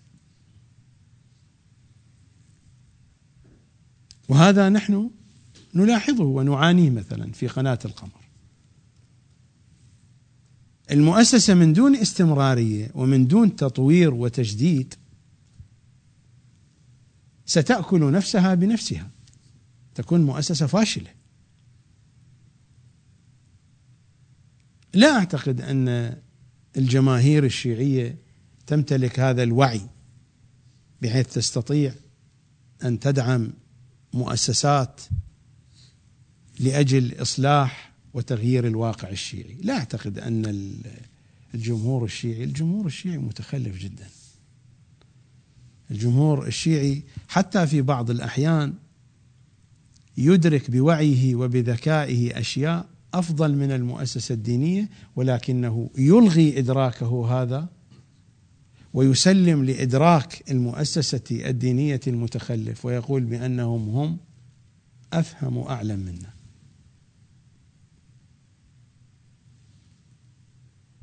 ومن يراقب الشارع يجد ذلك. حينما تحدث مشكلة مثلا الآن في العراق تجد الناس في المقاهي، وعادة الناس الذين يجلسون في المقاهي في الأعم الأغلب ناس إما أميون أو أنصاف أميين أو أناس هم يعيشون على الحاشية. تجد الذين يجلسون في المقاهي خصوصا أثناء وقت الدوام مثلا، حينما تذهب الناس إلى دوائرها، إلى شركاتها، إلى محل أعمالها، هؤلاء بسبب متابعتهم للأخبار وللتلفزيون وللراديو يجدون حلولا للمشكلة الواقعة أفضل من الحل الذي يخرج إمام الجمعة ويعطيه في صلاة الجمعة الذي يمثل حل المرجعية. الحل الذي يعطيه هؤلاء الجلاس في المقهى أفضل، ولكن بعد ذلك يقنعون أنفسهم بأن الحل الذي أعطته المرجعية هو الأفضل، بينما هو حل فاشل ومتخلف. ويصفق الناس لهذه الحلول الفاشلة والمتخلفة. هذا هو الواقع الشيعي. فلا يرجى من واقع بهذا المستوى أن يخرج منه شيء يبنى عليه أو يتوقع منه الخير. القواعد الشيعية أوعى من القيادات الدينية والسياسية، ولكنها تقنع نفسها بأن قياداتها السياسية والدينية أفهم وأوعى منها. وهنا انقلب الأمر فصارت العربة قبل الحصان، وحينئذ ستبقى العربة في مكانها وسيبقى الحصان في مكانه ولا من حركة.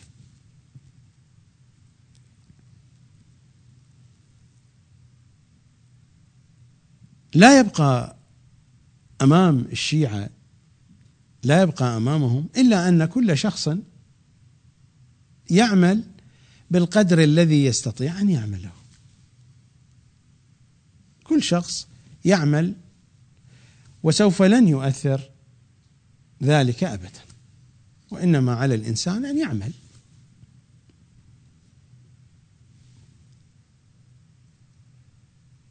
أنا لي تجربة شخصية في هذا الطريق أكثر من 30 سنة، وأنا قد آمنت بهذا الأمر أنني أعمل بشكل شخصي بالحدود الشخصية التي أستطيع. تركت أثرا محدودا، لكنه في الحقيقة لا يسمى أثرا حقيقيا. هناك أثر محدود لا شك، أكثر من 30 سنة. ما أعتقد أن أحدا في الجو الشيعي تكلم أكثر مني.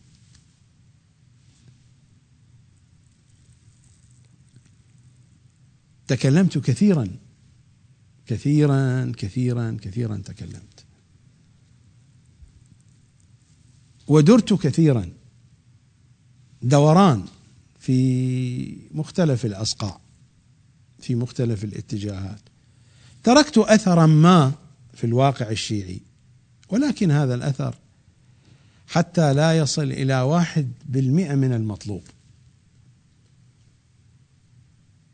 أقول إني تركت أثرا، هذه حقيقة حتى لو أنكرها الآخرون، أنا تركت أثرا بسبب عملي، لكنه لا يمثل شيئا بالقياس إلى الذي يجب أن يكون، بالقياس إلى الأثر الذي سيغير الواقع الشيعي. من هنا أقول يعني الشيء المفتوح أمامنا هو هذا، هو أن كل شيعي يعمل بالقدر الذي يستطيع أن يعمله. ربما البعض لا يمتلك المعلومات، أنا أقول برامجي موجودة على الإنترنت، وهذه قناة القمر بين أيديكم يا شباب الشيعة. لا أقول خذوا كل كلامي، ولكن أنتم استمعوا وتابعوا، ستجدون ما ينفعكم، الذي ينفعكم خذوه واعملوا به. أنا يمكن أقترح اقتراح ولا أفرضه على الآخرين،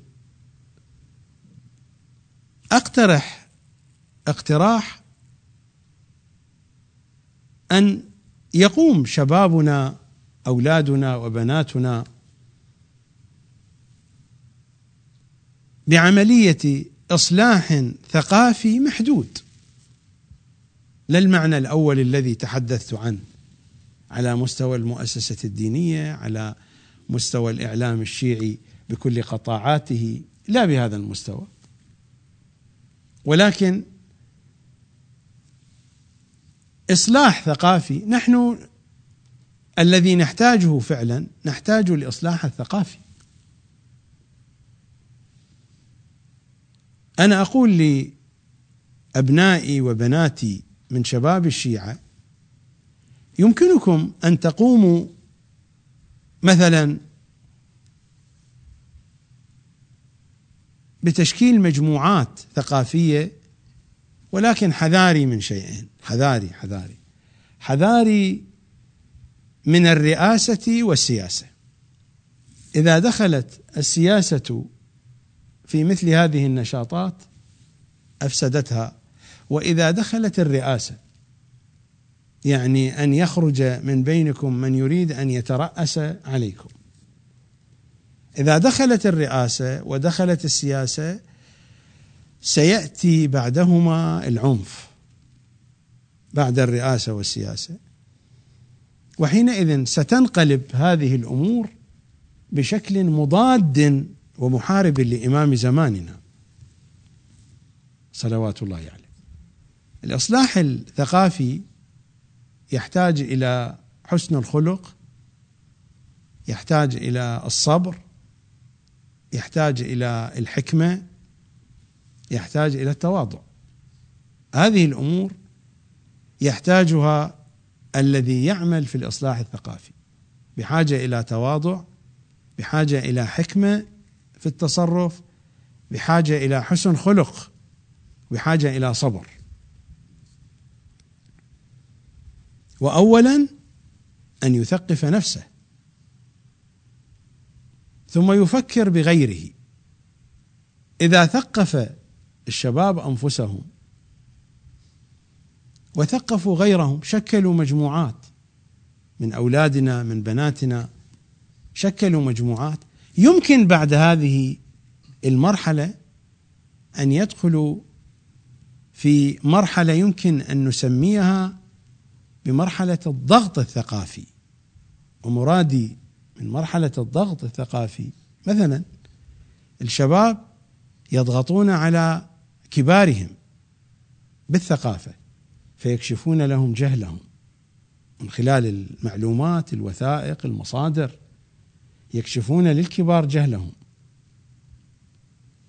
يمكن أن يضغطوا ثقافيا على المعممين، على وكيل المرجع في المنطقة، يثيرون التساؤلات والإشكالات، يناقشونه حتى يشعروه بأنه جاهل، حتى يشعروه بأنهم أكثر ثقافة منه، وأن الحقائق ليس التي يقولها، فلعل هذا يجبره على أن يبحث، يراجع نفسه. نفس الشيء خطباء المنبر، أي كلام يقوله ليس عن أهل البيت، تعال من أين جئت بهذا الكلام؟ إذا حدث بحديث المخالفين، تعال نحن شيعة لا نريد منك أن تحدثنا بحديث المخالفين. عملية ضغط، عملية حصار. ماذا بأيدينا؟ ماذا نستطيع أن نفعل؟ أنا الآن أقوم بهذه العملية من خلال الإعلام. أنا أحاول أن أحاصر المؤسسة الدينية بهذا الضغط الثقافي الذي أقوم به. ماذا أفعل؟ ما عندي وسيلة أخرى. ما هي الوسيلة؟ أن أذهب بنفسي وأن أطرح مشروعا داخل المؤسسة الدينية؟ سأكون مجنونا إذا قمت بهذا الأمر، لأنني أعرف ماذا سيكون. أنا نفسي أقوم بهذا الجهد، أحاول أن أنقل الثقافة الصحيحة إلى الآخرين بقدر ما أتمكن، وفي نفس الوقت أحاول أن أضغط على المؤسسة الدينية. أنا ما عندي مشكلة مع المؤسسة الدينية، فليقولوا ما يقولون.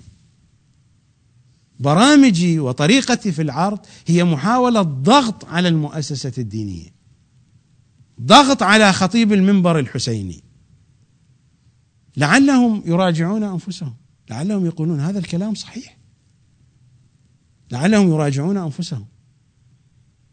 نحن لا نملك إلا هذه الوسيلة.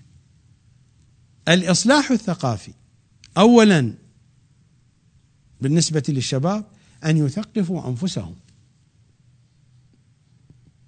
بإمكانهم أن ينتفعوا من برامجي، فهي مشحونة بالوثائق والكتب والمعلومات. الشيء الكثير، لو يبقون سنوات وسنوات وسنوات لن يستطيعوا أن يحيطوا بهذه المعلومات الكثيرة الموجودة في هذه البرامج، فليأخذوا منها قسطا يسيرا. أن يثقفوا أنفسهم، أن يثقفوا الآخرين القريبين منهم، وبعد ذلك أن يمارسوا عملية الضغط، ضغط على الكبار، ضغط على خطباء المنبر، ضغط على الشعراء والرواديد. تعال أنت الرادود، هذا الكلام تقوله من أين مصدره؟ تعرف أنت أو لا تعرف؟ إذا كنت جاهلا لماذا تصعد على المنبر؟ أنت أيها الشاعر من أين جئت بهذا الكلام؟ أنت أيها الخطيب هذا الكلام ليس صحيحا. إذا كانوا يملكون الجرأة مباشرة يحرجونه على المنبر، أو لا بعد أن ينزل من المنبر. وإذا يشكلون مجموعات من الشباب، ولكن بالأسلوب المؤدب، بالأسلوب الراقي في الحديث، وأن لا يستعجلوا في كلام من دون أن يتأكدوا منه. ويمكن أن يستفيدوا أيضا من الوسائل، من وسائل التواصل الاجتماعي. الآن الإنترنت موجود، يمكنهم أن يستعملوا تليفوناتهم فيسجلوا للخطباء للوكلاء الأحاديث المخالفة لأهل البيت، ينشرونها على الإنترنت، وهذه وظيفة شرعية. على المؤسسة الدينية تعرف أخطاءها وعيوبها. إذا كانت لا تقبل وتكابر وأعمتها الدكتاتورية الدينية، فالضغط بهذا الاتجاه لعله ينبهها. هناك دكتاتورية دينية هائلة في المؤسسة الدينية، أشد من الدكتاتوريات السياسية. هذه الدكتاتورية تكون عمياء، هذا العماء إذا ما آلمتهم من جانب آخر سيشعرون. فلعل هذا يدفع المؤسسة الدينية للإصلاح. أنا أقول للشباب انشروا، اكشفوا الحقائق، حول رجال الدين، حول الوكلاء، حول الخطباء، حول الحسينيات، حول المرجعيات، ولكن من دون كذب. الذي يكذب والذي يبالغ في الأمور ومن دون أدلة قد وقع في شباك إبليس، وحينئذ سيكون إفساده أكثر من إفساد الذين يتحدث عن إفسادهم. لا بد أن يكون الكلام بالحقائق. إذا لم تستطيعوا أن تحصلوا على الوثائق والحقائق، دونكم برامجي مشحونة بالوثائق والحقائق، ولا تخافوا، هذه وثائق حقيقية 100%، لا تخافوا. حتى لو قالوا لكم أكاذيب لا تخافوا، تأكدوا أن هذه الوثائق وثائق حقيقية 100%، لا غبار عليها. لم أضع بين أيديكم كلمة واحدة، سطرا واحدا ليس حقيقيا. قد يقولون لكم هذه أكاذيب، ولكنهم هم الذين يكذبون. هذه حقائق. إذا لم تستطيعوا أنتم أن تحصلوا على الحقائق بأنفسكم، دونكم برامجي، على الأقل دونكم برنامج الكتاب الناطق. استفيدوا من وثائقه، انشروا بين الناس، انشروا على الإنترنت، انشروا عبر كل وسيلة تتمكنون أن تنشروا هذه الحقائق. هذا النشر يشكل وسيلة ضغط. لو تسألوني، أنا لا أريد أن أفرض رأيي عليكم، وإنما اقترحت هذا اقتراحا، لكن لو تسألوني أنا أقول هذا واجب شرعي عليكم، أنتم لستم ملزمين بقولي، لأنني أرى هذا الأمر واجبا شرعيا على نفسي. ولذا تلاحظون أنني أبادر إليه وأدفع الضرائب تلو الضرائب في سبيل أداء هذا الواجب المقدس. أرى هذا الواجب بالنسبة لي أكثر وجوبا من صلاتي وصيامي. هذا هو تكليف شباب الشيعة. الحقيقة الوقت انقضى منه الكثير، وأكتفي بهذا. يعني قطعا ستكون عيديتي بسبب هذا الحديث، السباب والشتائم والتفسيق، فهنيئا مريئا لي بهذه العيدية. سمعت الشيخ، يعني حضرتك يعني الآن توجه إلى، أو بحاجة الآن، إحنا يعني مجتمعنا بحاجة إلى ثورة تصحيحية كاملة. هذا كبير هذا الكلام. أنا قلت يعني إصلاح ثقافي جزئي. أنا هذا المصطلح ثورة تصحيحية كاملة هذا مصطلح كبير، هذا المصطلح مصطلح كبير. أين هم الناس؟ أين هو المجتمع؟ تمام. المجتمع مجتمع يعني ضاع بين التثويل المغناطيسي والتسطيل المغناطيسي من قبل المؤسسة الدينية. المجتمع مجتمع بين يعني أثول ومسطول، هذا هو الواقع. فلا يستطيع الإنسان بين أثول ومسطول أن يتحدث عن ثورة تصحيحية كبرى. لا، الكلام غير كلامي. سمعت الشيخ، سمعت من حضرتكم، ويمكن المصطلح يمكن أول مرة أسمعه، الدكتاتورية الدينية. أي واقع دكتاتورية دينية، كأنه أكو وراء هذا العنوان أكو مصايب كان. أي قطعا واقع المؤسسة الدينية الآن. أنت ابن النجف وعندك تجربة حوزوية، وتعرف حال الطلبة في الحوزة. يعني طلبة العلم لا يستطيع أحد منهم أن يفتح فمه بكلمة. أكيد. لا يستطيع. أكيد. الخوف الموجود عند طلبة الحوزة في النجف أكثر من الخوف أيام صدام. ليس الآن على طول الخط المؤسسة الدينية تخيف أتباعها خوفا شديدا. صحيح لا توجد مؤسسات قمعية، لكن أسلوب القمع الديني في المؤسسة الدينية معروف. أسلوب القمع الديني معروف. يقتلون الإنسان قتلا كاملا، يحاربونه في معيشته، يحاربونه في سمعته، يحاربونه في وظيفته وعمله، يحاربونه اجتماعيا، يحاربونه حتى في بيته داخل أسرته. حرب تدخل إلى داخل البيت، وهذه القضية يعرفها بل جربها الكثير ممن ذاق قسوة وظلم المؤسسة الدينية. وأنا أتحدث وأنا معبأ بتجربة طويلة، لا أتحدث من فراغ. أنا لم أكن بعيدا عن هذا الواقع وهذا الجو، أنا جزء من هذا الواقع وجزء من هذا الجو، وأنا أحد ضحايا هذه المؤسسة الدينية، وقد ذقت كل ويلاتها وبكل أشكالها وبكل طعومها، فأعرفها واحدة واحدة. فهذا هو الواقع، هذه هي الدكتاتورية الدينية الموجودة. هناك قمع ديني وقمع فكري. سيخرجون يكذبون، كذابون، هؤلاء الذين سيخرجون كذابون. من خلال تجربتي هناك ميزة واضحة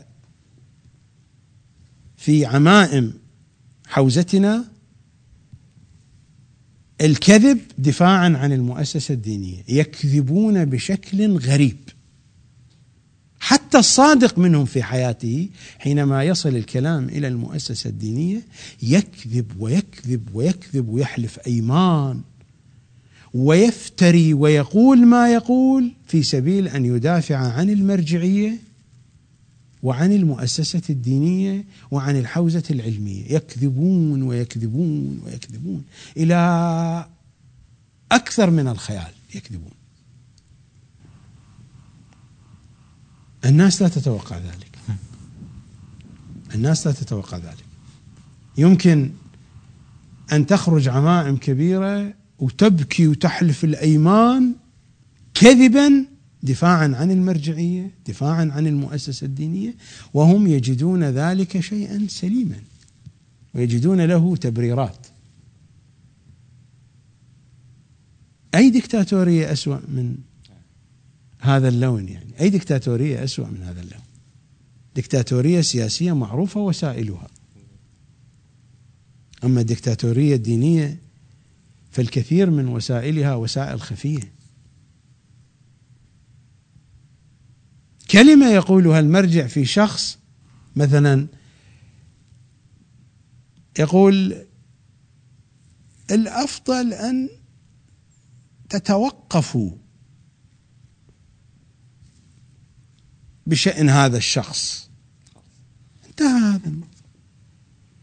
يعني هنا قال عنه هذا كافر زنديق نجس كلب ابن كلب، اضربوا اقتلوا افعلوا فيه ما تشاءون، دمه حلال ماله حلال عرضه حلال. هذا معنى الكلمة.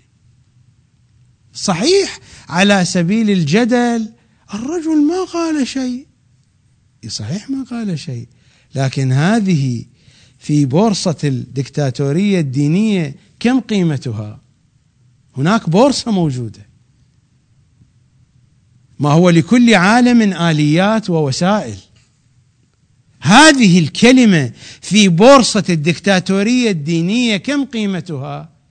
قيمتها ينعلون والدي لهذا الشخص، هذه قيمتها. صحيح الكلمة هي جملة يبدو عليها أصلا الورع الديني، أنه لم يقل شيئا. الرجل في غاية الورع قال توقفوا، توقفوا يعني اسلقوا أبو هذا معناه. هو يعرف ويعرف جيدا ماذا تعني هذه العبارة. هذا هو الواقع الموجود. على أي حال طيب الله وقت يحفظك. البرنامج راح ينتهي والأسئلة الباقية ما وصلنا إليها. أكيد الأسئلة طويلة. وحاج أبو حسين الله بالخير. على دكتور باسل بعد ما خليك تسأل. مو أنا ورد أقول هيك وتقول بعد ما تخلوني أعلق بعد يعني. ولكن خلي نروح فاصل. أكيد حاج أبو حسين محضر أسئلة مهمة فقرة الجاية، بس هذا الأسئلة راح تكون بعد هذا الفاصل. خليكم ويانا راجعين إن شاء الله بالخير. حياكم الله أعزائنا المشاهدين مرة أخرى، وعجل الله فرج مهدي آل محمد إن شاء الله. السؤال التالي لسماحة الشيخ حفظه الله. الحقيقة البارحة أثناء ما كان يتكلم في موضوع الفيوضات الخمسية وذكرى لبعض القصص وبعض الأرقام، تخطرت حادثة صارت يعني في قوم أثناء ما كنا ندرس العلوم الدينية. أحد الأخوة الأصدقاء من السادة كان والده مدير حوزة في النجف، وأعدم أثناء حكم صدام. كان أحد الشخصيات الكبيرة من المعممين له صحبة مع والده، فعزمه يعني بخلا، ما حب يعزمه ببيته ويقوم له بالواجب، عزمه في مناسبة لشخصية كبيرة في مدينة خاصة بالمعممين. فراح هذا السيد، فلما رجع سألناه يعني شنو كان طبيعة المناسبة، شنو شفت؟ فكان يعني جنة جنونه، عيونه براسه. قال بس ما تأكدت هل كان هناك خمر أو لا، يعني من الشغلات الترف والسرف اللي شافه. ربما بعض المشاهدين ما يعني يجوز استغرب للأرقام اللي ذكرها سماحة الشيخ، بس اللي هم بالحوزة وكذا يعني على مقربة ويعرفون هاي هذا. الحقيقة كلام سماحة الشيخ قادني إلى سؤال يعني خطير جدا توجه به إلى سماحة الشيخ.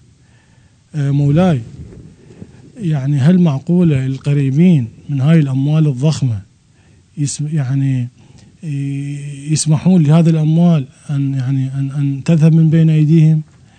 إذا ردت يعني أسأل سؤال بدقة أكبر، أقول هل للخمس مدخلية في تعيين المرجع وانتخاب المرجع؟ قطعا، يعني هذه القضية لها مدخلية كبيرة جدا في تعيين المراجع، لكن هذا موضوع فيه عدة جهات، قد لا أستطيع أن أغطي كل الجهات. يعني عفوا مولاي يقطع كلامك بخير، حتى لو كان على حساب علمية ذاك الشخص، على مستواه العلمي، هو يعني هناك قضية يجهلها الكثيرون ويمتلكون عنها تصورا ليس سليما، ليس دقيقا، في مسألة تعيين المراجع. هناك قضايا وتفاصيل الناس لا تعرفها، وإنما وضعت صيغ وصور معينة في أذهان الشيعة من دون أن يروا شيئا على أرض الواقع. مثلا الشيعة تتصور أن العلماء اجتمعوا كلهم واختاروا فلان، وهذا ليس موجودا في تعيين المراجع. منهم العلماء الذين يجتمعون، والعلماء كلهم مختلفون وكل واحد يريد المرجعية لنفسه، فمنهم هؤلاء العلماء الذين اجتمعوا. ربما اجتمع 6-7 نفرات وهم من قماش واحد، من جهة واحدة، من بيت واحد، واختاروا واحدا منهم. أو هناك في أذهان الشيعة أن الإمام الحجة له مدخلية في تعيين المرجع، وهذا افتراء على الإمام الحجة، هذا افتراء محض 100% على الإمام الحجة. أو أن الله سبحانه وتعالى هيئ المرجعية لفلان، هذا كلام. إذا كان المراد أن كل شيء يكون بأمر الله، فكل شيء يكون بأمر الله، كل الأشياء حتى وجود الظالمين بأمر الله. إذا كان بهذا المعنى هذا صحيح. كل الجرائم تحدث بأمر الله إذا كان ضمن السلطة الإلهية النافذة على كل شيء وفي كل شيء. كثير من هذه الأمور موجودة في أذهان الناس. يعني الآن على سبيل المثال هو قد يكون جزءا من الجواب وإن لم يكن بشكل مستقيم. يعني مثلا الآن في النجف لنأخذ الساحة الآن الموجودة من دون أسماء. الآن في الساحة يتهيئون للمرجعية بعد وفاة السيد السيستاني. هناك عراقيون، هناك أفغان، باكستانيون، لبنانيون، خليجيون، من جنسيات مختلفة، لكن بحسب الأعراف الموجودة في النجف مثلا العراقي لا أعتقد يمكن أن يكون مرجعا بغض النظر عن مواصفاته.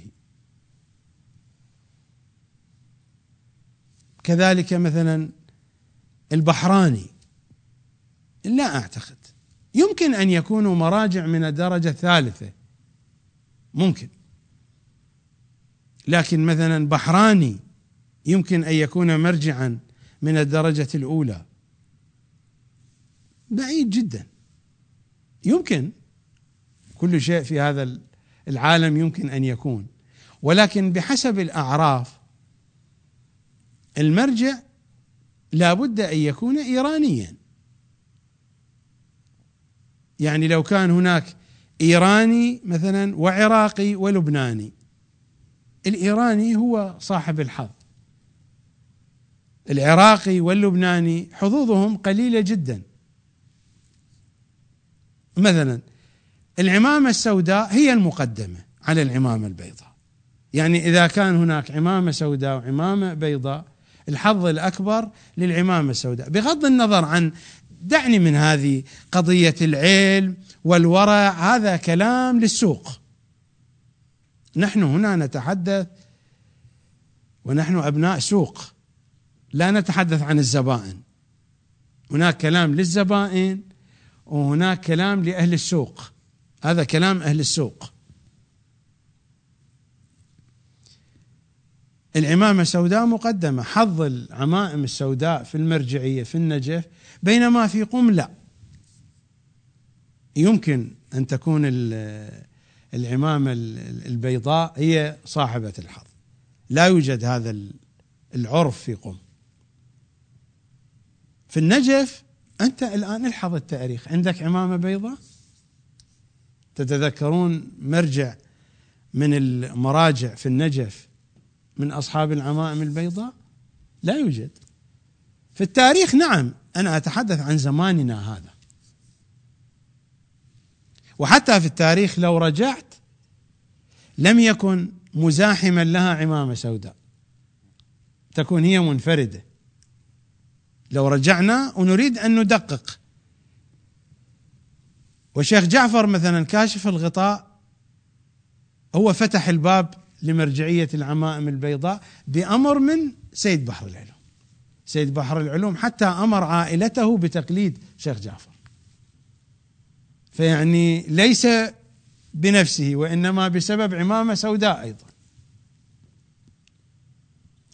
على أي حال، أنا لا هنا أقول بأنه البتة لا يمكن أن تكون، لكن أقول يعني حظ العمامة السوداء أكثر من العمامة البيضاء في النجف، حظ الإيراني أكثر من غيره. يعني مثلا هناك إيراني وعراقي، حظ الإيراني في المرجعية 95% وحظ العراقي 5%. هناك عمامة سوداء وعمامة بيضاء، حظ العمامة السوداء 80%، حظ العمامة البيضاء 20%.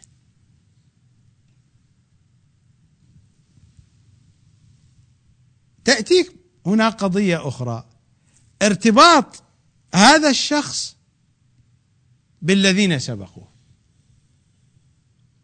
هل هو من نفس الأسرة؟ هل هناك تخطيط وترتيب من المرجع السابق؟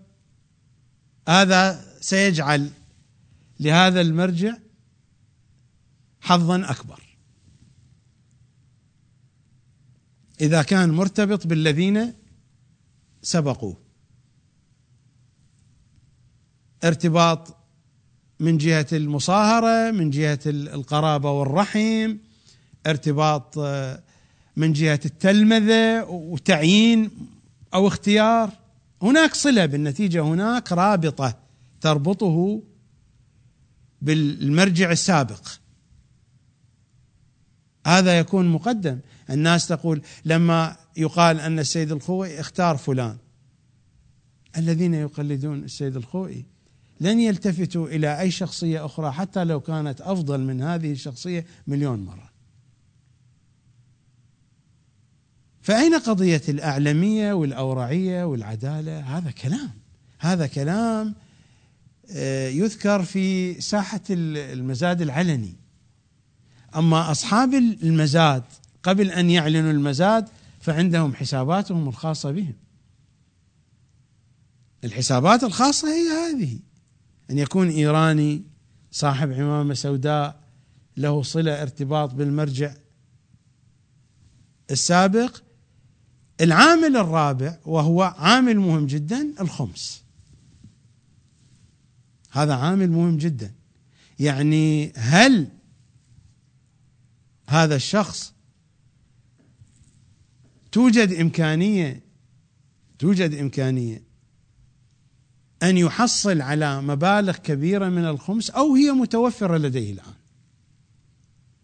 كما يقال بالمصطلح الحوزوي أو المصطلح الفلسفي، بالقوة أو بالفعل. هل عنده أخماس بالفعل أو بالقوة؟ بالقوة يعني يمكن أن يحصل،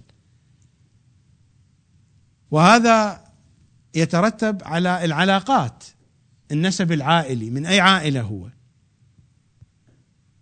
عند بوابة مفتوحة مثلا على بازار طهران. بازار طهران يعتبر من أهم المصادر المالية الكبيرة.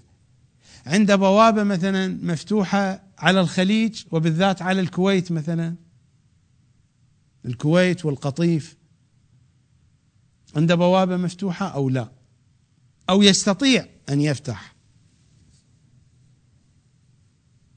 من يستطيع أن يفتح بوابة على بازار طهران وبوابة على الكويت، من يستطيع أن يفتح هاتين البوابتين هم يعرفون. فهو قادر على أن يفتح بوابة على شيعة أفريقيا، وأخماس أفريقيا كثيرة جدا، ضخمة جدا، ضخمة جدا. هناك تجار من الخوجة أموالهم كثيرة جدا، وتجار من اللبنانيين، وتجار من الإيرانيين أيضا. هناك تجار إيرانيون كثر في أفريقيا، تجار لبنانيون كثر، ومن الخوجة كميات هائلة جدا من الأخماس. في أحد السنوات السابقة أحد الشخصيات المعروفة زور وكالات للمراجع وجمع الأموال كلها ورجع بها. زور وكالات، بعد ذلك صاحت الصيحة، فذهب إلى كل هؤلاء التجار وعرض عليهم. هو أيضا آية الله معروف، شخصية معروفة، وعرض الوكالات وجمع الأموال من أفريقيا، وظلوا جماعة يلطمون. صارت نياحة في وقتها، لكن نياحة هادئة، لأنه ما يستطيعون أن يتكلموا. هو عرف كيف، هم ما حد يعرف الثاني، هو عرف كيف يعضهم عضة محترمة، لأنهم لا يستطيعون أن يقولوا كم أخذ منهم، لا يستطيعون أن يقولوا. سكتوا وفيما بينهم ينوحون. وما استطاعوا أن يقولوا شيئا. وهو على السن كلهن، هو خذن على السن بالعافية عليه. فأعود إلى كلامي. قطعا هناك بوابة صغيرة مفتوحة على أستراليا، هناك بوابة صغيرة مفتوحة على البرازيل، لأنه توجد شركات شيعية لبنانية كبيرة في البرازيل، وهؤلاء لا يأتون، هم يذهبون إليهم. إذا تسمعون بين فترة وأخرى يسافرون، فهؤلاء هم يذهبون إليهم، يعني سعيا على الرأس لا سعيا على القدم.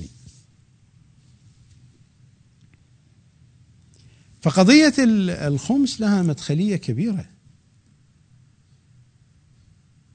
تجارب نحن عشناها. حينما يموت المرجع الأول أو المرجع الأعلى، يخرج في المؤسسة الدينية عشرات من المراجع يعطون رواتب شهريا لطلبة الحوزة، يعطون أعطيات. وربما أنت عشت هذه التجربة أو لا أدري، لكنني أنا عشتها مرات ومرات. يموت المرجع الفلاني، لأنني عاصرت موت مراجع عديدين. يموت المرجع وإذا يخرجون مثل الزنابير، أعداد كثيرة تدفع رواتب وأعطيات. مدة شهر شهرين الجميع ينتهون. لماذا؟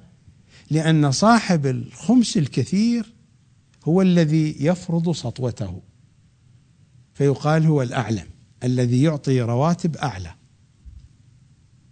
فالجماعة كان عندهم طمع أن ينالوا شأنا مرجعيا، لما عرفوا أن فلان فلا يعطون فلسا بعد ذلك، فيرجعون إلى أعشاشهم. هذه القضية يعرفها طلبة الحوزة.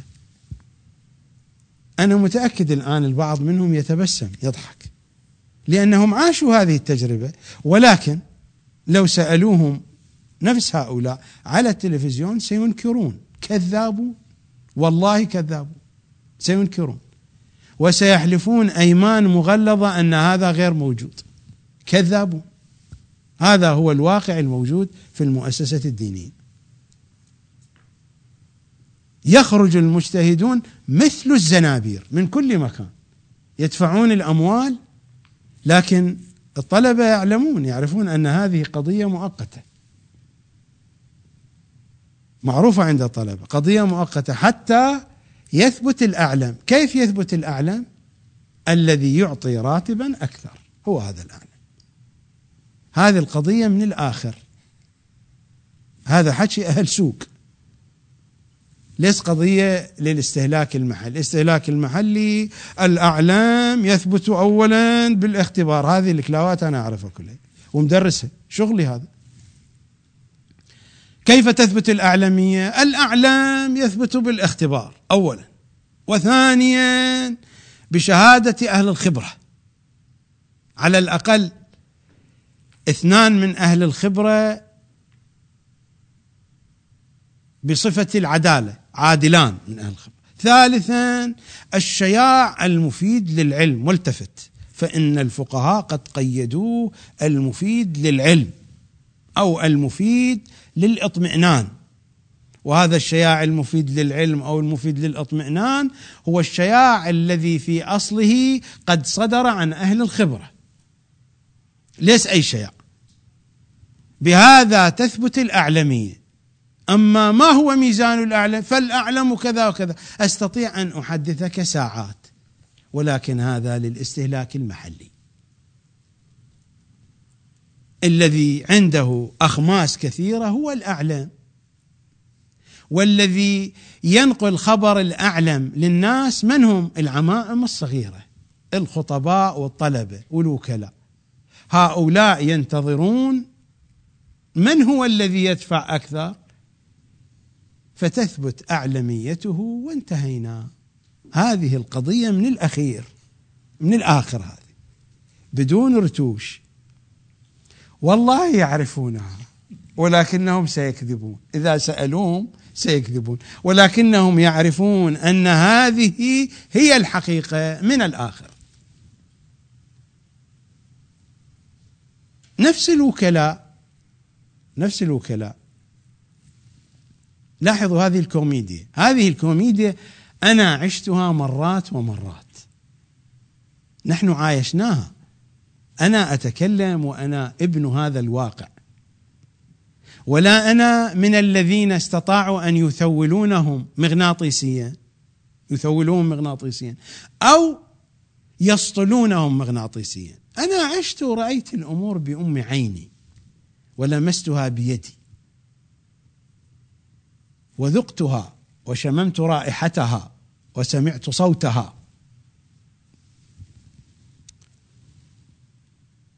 وكلاء المرجع مثلا سين الآن هو المرجع الأعلى المعاصر،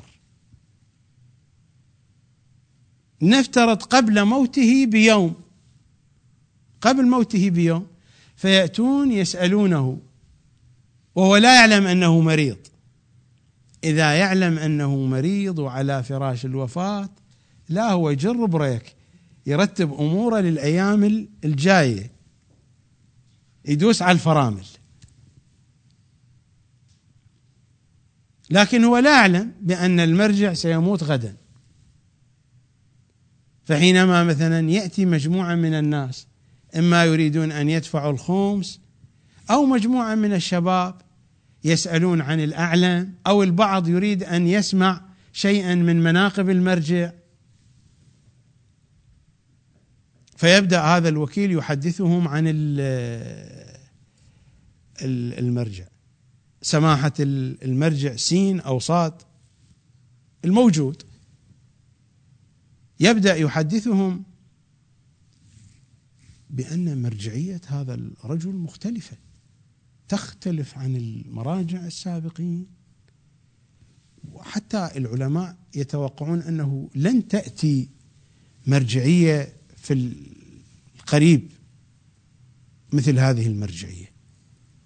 الرجل أولا من البداية كانت البداية غير طبيعية، أصلا غير متوقع لهذا الرجل أن يكون هو المرجع، ولكن حدثت أمور ويجيب لهم كرامة، وواحد شايف منام، وواحد ناقل كلمة عن المرجع اللي قبله، ولكن من هو لا يعرف، أنه في جلسة خاصة وقال له بأنه هو ذلك المرجع، أيضا قال كلاما غيبيا، وعلى أساسه تم تعيين المرجع المعاصر.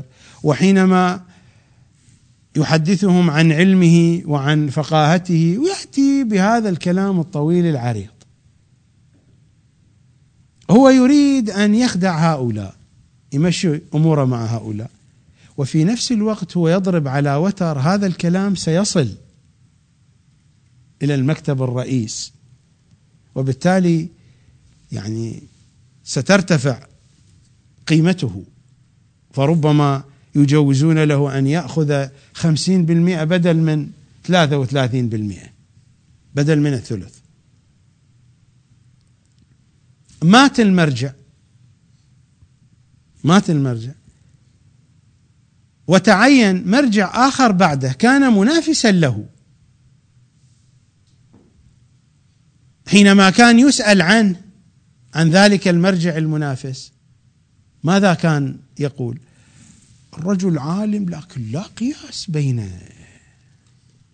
قياس لا توجد مقايسة، فارق كبير. رجل عالم جليل فاضل ولكن لا يوجد. لما مات الأول وجاء هذا الثاني ونفس الأشخاص هؤلاء يذهبون يسألونه، المشكلة أن الأشخاص هؤلاء لا أدري يسحرون، ينسون الكلام السابق ويبنون على الكلام الجديد. فماذا يقول لهم؟ يقول لهم الحقيقة نحن من البداية كنا نقلد هذا، من البداية، لأن هذا الرجل أفقه في الفقه، هذا مشهود له، الجميع يشهدون له في الفقاهة، فهو أفقه. ولكن لأن المصلحة الشيعية العامة اتفق العلماء، وأين في أي مكان اتفقوا، إذا تأخذت حلفة بالعباس ما يحلف، يجوز يحلف بالقرآن يحلف، بس يخافوا من العباس، أخذ حلفة بالعباس. قل له أين اتفق العلماء؟ في أي مكان اتفق العلماء للمصلحة الشيعية العامة أنه يقال عن المرجع السابق هو الأعلم، وكان في الواجهة حتى تكون كلمة الأمة مجتمعة. لكن في الحقيقة نحن كنا نعرف من البداية أن هذا الرجل هو الأفقه، كنا نقلده، لكن نحن لا نصرح. يا أخي يا مولانا، ما كل ما يعرف يقال. وعلى هالطريقة هذه يضحكون على الناس. هذه القضية، يعني هذا الشاذي، الوكيل الشاذي هذا، شاذي يعني شمبازي، ربما بعض العرب لا يعرفون شاذي. شاذي يعني شمبازي، يعني هذا الشمبازي أو النسناس، في بعض الدول العربية يسمونه النسناس. هذا النسناس أو هذا الشمبازي كل ما يموت واحد نفس هذا الكليشة، وبالتالي هو ربما لا يقلد ولا واحد، لأنه هو يلعب بكيفه، هو يلعب بكيفه. حينما كنت ألقي دروسا في الحوزة في قم،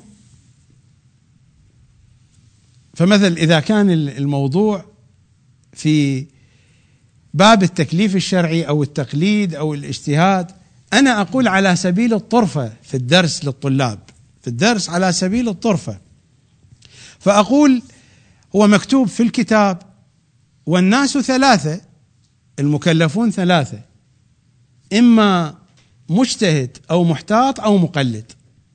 فأنا أعلق على سبيل الطرفة، أعلق وإن كانت هي طرفة حقيقية، أقول لا، هذا اشتباه من العالم، هنا قال ثلاثة، الناس أربعة، إما مجتهد أو محتاط أو مقلد أو طلبة حوزة. يعني يضحكون الجميع، يعرفون، لأن طلبة الحوزة لا هم من المجتهدين ولا هم من المحتاطين حقيقة، ولا هم من المقلدين، هم صنف رابع مثل هذا. يضحكون كانوا الطلبة ويرون هذه حقيقة موجودة على أرض الواقع. لا هم من المجتهدين لا هم من المحتاطين، هؤلاء الوكلاء هكذا. هذه القضية أنا سمعتها مرارا وكرارا، كل ما يموت واحد هؤلاء نفس الوكلاء يقولون هذا الكلام. لماذا؟ حتى يحصلوا على الوكالة من المرجع الجديد. أنا ما أكملت الموضوع، هناك مجموعة من العمائم لها مدخلية في تعيين المرجع، وهؤلاء عادة لا علم ولا فهم، لكن أشكال جميلة، وجوه عريضة، نورانية بنورانية الدجاج، ليس بنورانية الإيمان. أنت ترى نورانية حقيقة، نحن نعرفهم، لكن لا هي نورانية علم، لأنني أعرفه دشة دبنج، هذا لا فهم لا علم. ولا هي نورانية دين، نحن نعرفهم. هذه النورانية من أين تأتي لا أدري، فهي نورانية الدجاج ظاهرا.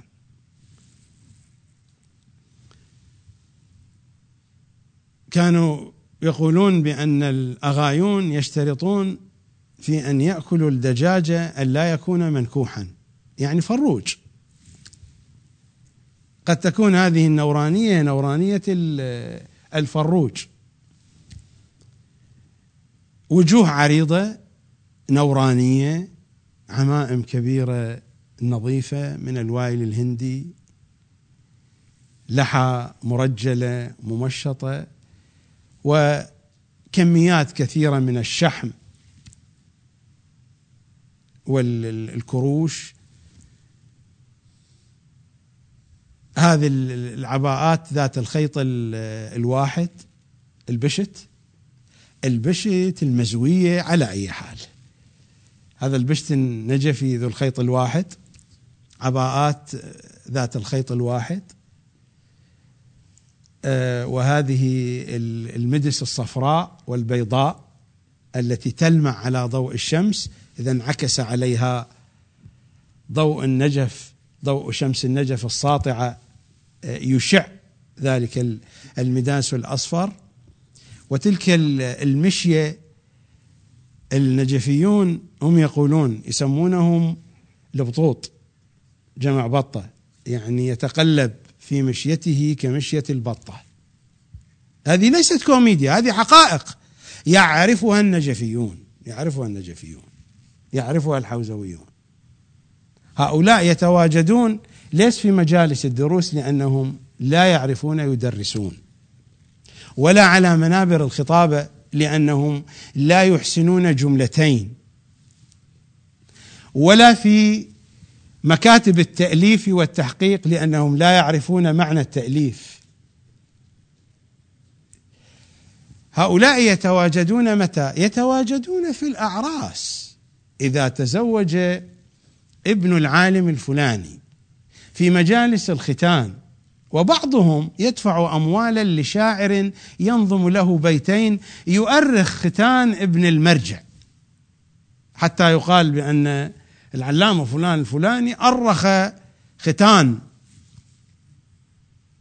هو اشترى هذه الأبيات من شاعر من الشعراء المتقعين الذين يجلسون في قهوة الشعراء. هناك قهوة مقهى للشعراء معروف في النجف، هناك أماكن خاصة للشعراء المتقعين الفقراء. هؤلاء يتواجدون خصوصا في الفواتح، مجالس الفاتحة. فإذا ما دخلت إلى مجلس الفاتحة، القنفات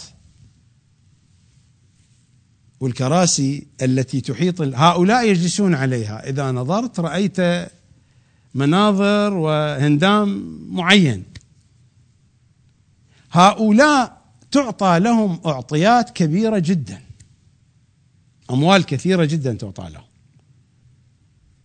هؤلاء حين يموت المرجع يتواجدون في فاتحة المرجع الميت ويظهرون الولاء للمرجع الجديد إذا ضمنوا أن الأعطيات تصل إليهم الأخبار: إن أعطياتكم كما هي، المواجب ستصل. إذا وصلت المواجب والأعطيات الأمور تمشي. هناك تفاصيل أخرى الناس لا تعلم بها.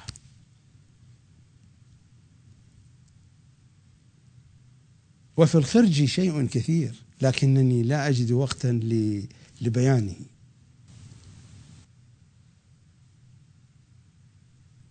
ألا يقول المصريون، لا أتذكر، هناك مثل يقوله المصريون، هو هذا المثل الذي يردده المصريون: ففي الخرج شيء كثير، في جراب الحاوي شيء كثير. هو الحاوي هذا الذي يلاعب الأفاعي، فبين لحظة وأخرى مرة يخرج لهم حية ومرة يخرج لهم شيئا سحريا، فيقولون أن في جراب الحاوي شيء كثير، يعني ما يخرجه الآن أخرج لنا بعضا مما في جرابه أو في خرجه. لجواب سؤالك بقية طويلة، وقت البرنامج طال، ولا أدري هل نختم أو فيوضات خمسية. الفيوضات الخمسية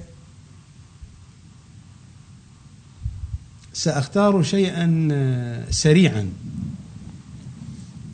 لأن الوقت طال بنا، وربما تعب المشاهدون من طول الحديث. من الفيوضات الخمسية تحضرني حادثة لا أتذكر بالضبط، في نهاية الثمانينات في بداية التسعينات. طبيب أسنان، هو شخصية فاضلة،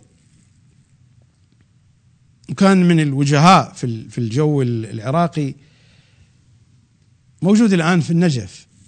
وأتصور أنه يتابع البرنامج، أتصور أنه يتابع برامجي، لا أعتقد هذا البرنامج بالذات أو لا، ولكن هو ممن يتابع قناة القمر، وحتى اتصل في أحد المرات تعليقا منه على أحد البرامج. هو حدثني طبيب الأسنان هذا، حدثني عن 2 من وكلاء السيد الخوئي. وكلاء السيد الخوئي معروفون، الكثير منهم عرفوا فسادهم المالي والأخلاقي. كان يقول لي: جاءني أحد وكلاء السيد الخوئي إلى العيادة لأجل تشيك أسنانه وتنظيف يعني عملية تقويمية لا أكثر، تشيك. جلس على كرسي الطبيب، دخل وكيل ثاني جاء ظاهرا لزيارة الطبيب. يقول: فلما رأى الوكيل الأول جالسا على كرسي طبيب الأسنان قال له: ماذا تفعل؟ قال: أنظف أسناني وتشيك. قال لي: ماذا هنا؟ قال: أنا أذهب إلى نيويورك تشيك أسناني. هذا الكلام في ذلك الوقت السفر صعب جدا، العلاقات الإيرانية الأمريكية، الحرب العراقية الإيرانية، المحاصرة الاقتصادية في إيران، الوضع الشيعي خصوصا لشيعة العراق، لشيعة الخليج الذين هجروا ولا يستطيعون الرجوع إلى السعودية إلى البحرين، أوضاع كانت عسيرة جدا. أنا أذهب إلى نيويورك لتشيك أسناني وتنظيف أسناني، وأعطيك العنوان. أعطاه الكارت، يقول: ترك كرسي طبيب الأسنان وجلسوا يتحدثون، بعد ذلك خرجوا. بالله عليك، يعني هذا في الثمانينات، في ذلك الوقت الصعب، وما كانوا من وكلاء الدرجة الأولى، ما كانوا وكلاء الدرجة الأولى، لا، ما كانوا وكلاء الدرجة الأولى. يشيكون أسنانهم، ينظفون أسنانهم، يسافرون من قم، والقضية فيها مخاطرة، ويحتاجون إلى دفع أموال لبعض المسؤولين الإيرانيين، أموال حتى يحصلوا الفيزا، أموال حتى يؤمنوا وضعهم كي لا يتهموا بالتجسس لأمريكا. قضية معقدة جدا، فيها تعقيد سياسي وتعقيد اجتماعي وتعقيد مالي. ولكن الجماعة يعني بسبب الأموال الكثيرة المتوفرة لديهم ينفقونها في كل اتجاه، يذهبون يشيكون أسنانهم في نيويورك. الآن في هذا الوقت هذه القضية مترفة، في هذا الزمان هذه القضية مترفة. الآن لو نحن نسمع شخص يخرج الآن من بريطانيا إلى نيويورك كي يعالج أسنانه، ماذا تقول الناس؟ يعني من هنا يخرج، مع أن قضية السفر الآن مختلفة، والسفر من بريطانيا إلى الولايات المتحدة هكذا تصرف الأخماس. ومع ذلك هذا شيء حسن. أعتقد تتذكرون ذكرت حادثة في أحد البرامج حينما كان الكلام عن السياسة والسياسيين العراقيين، عن ذاك الذي أخذ جرعة من دواء ألماني. هذا كان أيضا من وكلاء السيد الخوئي. أنا ما قلت في وقتها من الوكلاء، قلت من السياسيين، لأننا كنا نتحدث عن السياسيين. هذا كان أيضا من وكلاء المراجع، كان وكيلا لأكثر من مرجع. فهذه الجرعة التي أخذ هذا الدواء اشترى بمال الخمس، لأنه ما كان موظف في دائرة، هو رجل دين وكيل. فهذا الدواء الذي ينتفع منه في إطالة فترة الانتصاب، انتصاب العضو التناسلي الذكري وشدة الانتصاب، هذا اشترى بأموال الخمس. هذه هي الفيوضات الخمسية بعينها. هنيئا للشيعة. فدفع الأموال واشترى الدواء الألماني، أخذ جرعة زائدة. متخلفون لا يعرفون كيف يستعملون الدواء. أو عندنا مثل عراقي ويقولون مهروش وطاح بكروش، ويبدو هذا مهروش وطاح بكروش. فأخذ جرعة زائدة من هذا المال المشترى بالخمس الحبيب، وحدث الذي حدث. بقي الرجل وكيل المرجعية صلوات الله عليه بقي في حالة انتصاب لمدة 24 ساعة. في البداية استحى، ولكن بعد ذلك صار عنده ألم شديد، فاتصل أيضا عمائم كبيرة، اتصل بعمامة كبيرة أيضا من على أي حال أن يجد له حلا. فنقلوه إلى أحد المستشفيات في طهران، وما استطاع الأطباء الإيرانيون أن يعملوا شيئا. صار القرار أن يرسلوه إلى ألمانيا. فكيف يرسلوه إلى ألمانيا؟ سرير متحرك، سدية طبية، ولفوه بالشراشف لأنه لا يستطيع أن يمشي. كيف يمشي يعني؟ إلا أن يرفع دشداشته مثل الأطفال عندنا الذين يختنون، أطفال اللي طهروهم تذكرون، يرفع دشداشته حتى. المهم، فلفوه بالشراشف، وعبق المرجعية يفوح يا أخوتي. ألا تبكي يا أبا حسنين؟ لفوه بالشراشف وعبق المرجعية يفوح من وكيلها الأقدس الأطهر. نقلوا إلى ألمانيا، وقطعا هذه المصاريف لم تدفعها الحكومة الإيرانية، لأنه هو لا يعمل عند الحكومة الإيرانية ولا توجد له وظيفة رسمية. الأموال الموجودة عنده هي أموال الحقوق الشرعية. فقطعا يعني صرف على الأشخاص الذين سافروا معه في خدمة هذه القضية الإسلامية المهمة، والمدة التي بقياها هناك أنفق من الخمس. هنيئا للشيعة، والله هنيئا للشيعة. فلما وصل إلى ألمانيا، الألمان جزاهم الله خير استطاعوا أن ينيموا الذي ما استطاع الإيرانيون أن ينيموه، فأناموا الفتنة وقطعوها من جذمها وأراحوا الأمة الإسلامية. وهنيئا لنا، هنيئا لنا ولكم بهذه المناسبة السعيدة. اللي خابره أتوقع هو اللي ناصحه بهذا الدواء، لأن بالعادة من واحد يجرب فد شيء ويتورط يخابر إنه صاحب بالمادة، فأتوقع ذاك الأغايون الكبير هو الناصحة. ممكن، أي ممكن. أنا هذا الموضوع لا أريد أن أفتحه، وإلا عندي فيه كثير. دعني إلى هذا الحد. هناك أشياء والله رأيتها بعيني وسمعتها بأذني. دعني إلى هنا وأقف، إلى هنا أقف. لكن تريد أن تقول شيئا؟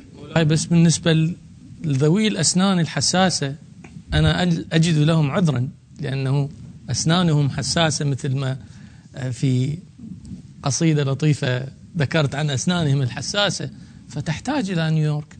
ولكن أبو ألمانيا لا أجد له عذرا. لم ترد فيه أي مقولة سابقا.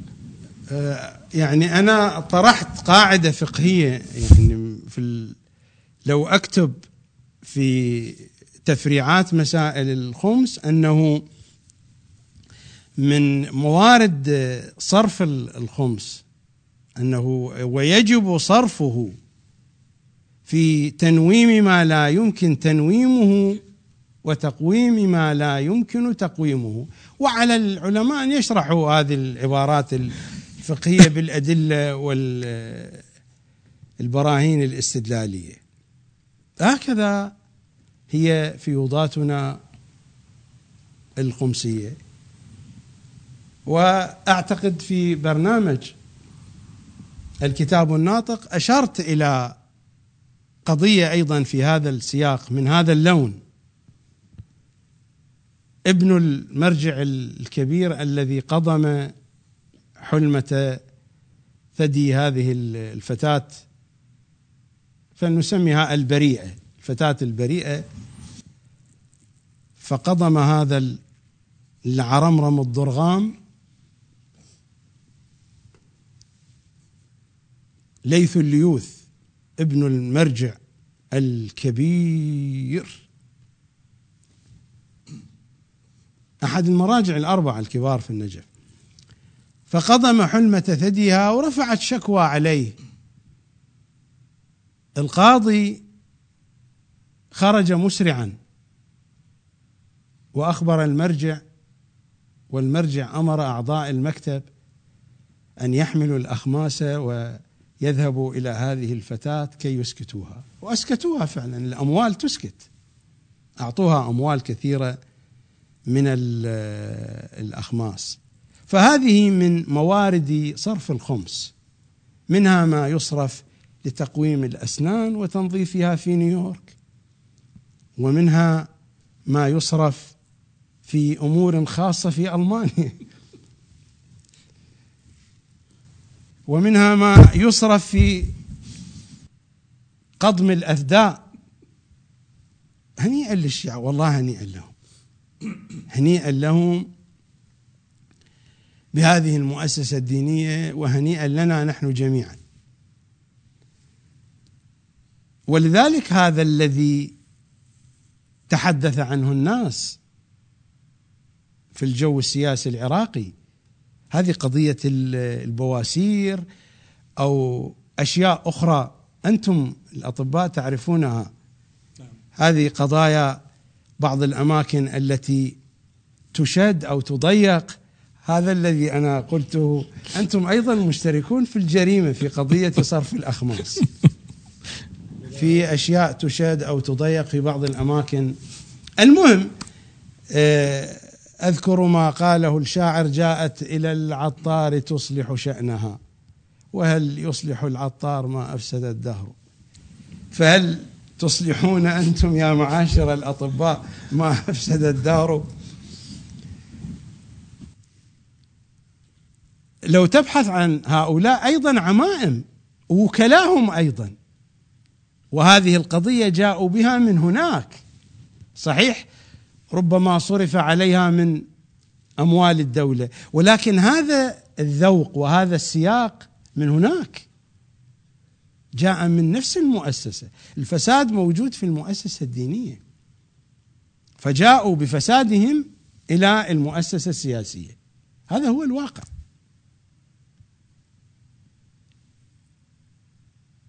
ولا أريد أن أتحدث أكثر من ذلك. الآن الموارد المهمة التي يصرف فيها الخمس عرفت، وعلى هذا فقس، على هذا فقس. هذه من علاه إحدى المعالي وعليها قس، وعلى هذه قس ما سواها. أكتفي بهذا الحديث وأعيد الكرة إلى ملعبكم. أحسنت مولاي. هذا ما يسمح به وقت الحلقة، ولكن إن شاء الله نلتقيكم غدا في حلقتنا الثالثة من حلقات برنامج حديث العيد، ونتواصل في طرح أسئلتنا على سماحة الشيخ الغزي بما يسمح به وقت الحلقة. انتظرونا غدا في نفس الموعد من على شاشة قناة القمر الفضائية، بث مباشر، والحلقة الثالثة والأخيرة من برنامج حديث العيد. كل عام وأنتم بخير، في أمان الله. أيامكم سعيدة سعيدة سعيدة، يا لعيدكم يلعدكم عقيدة عقيدة عقيدة.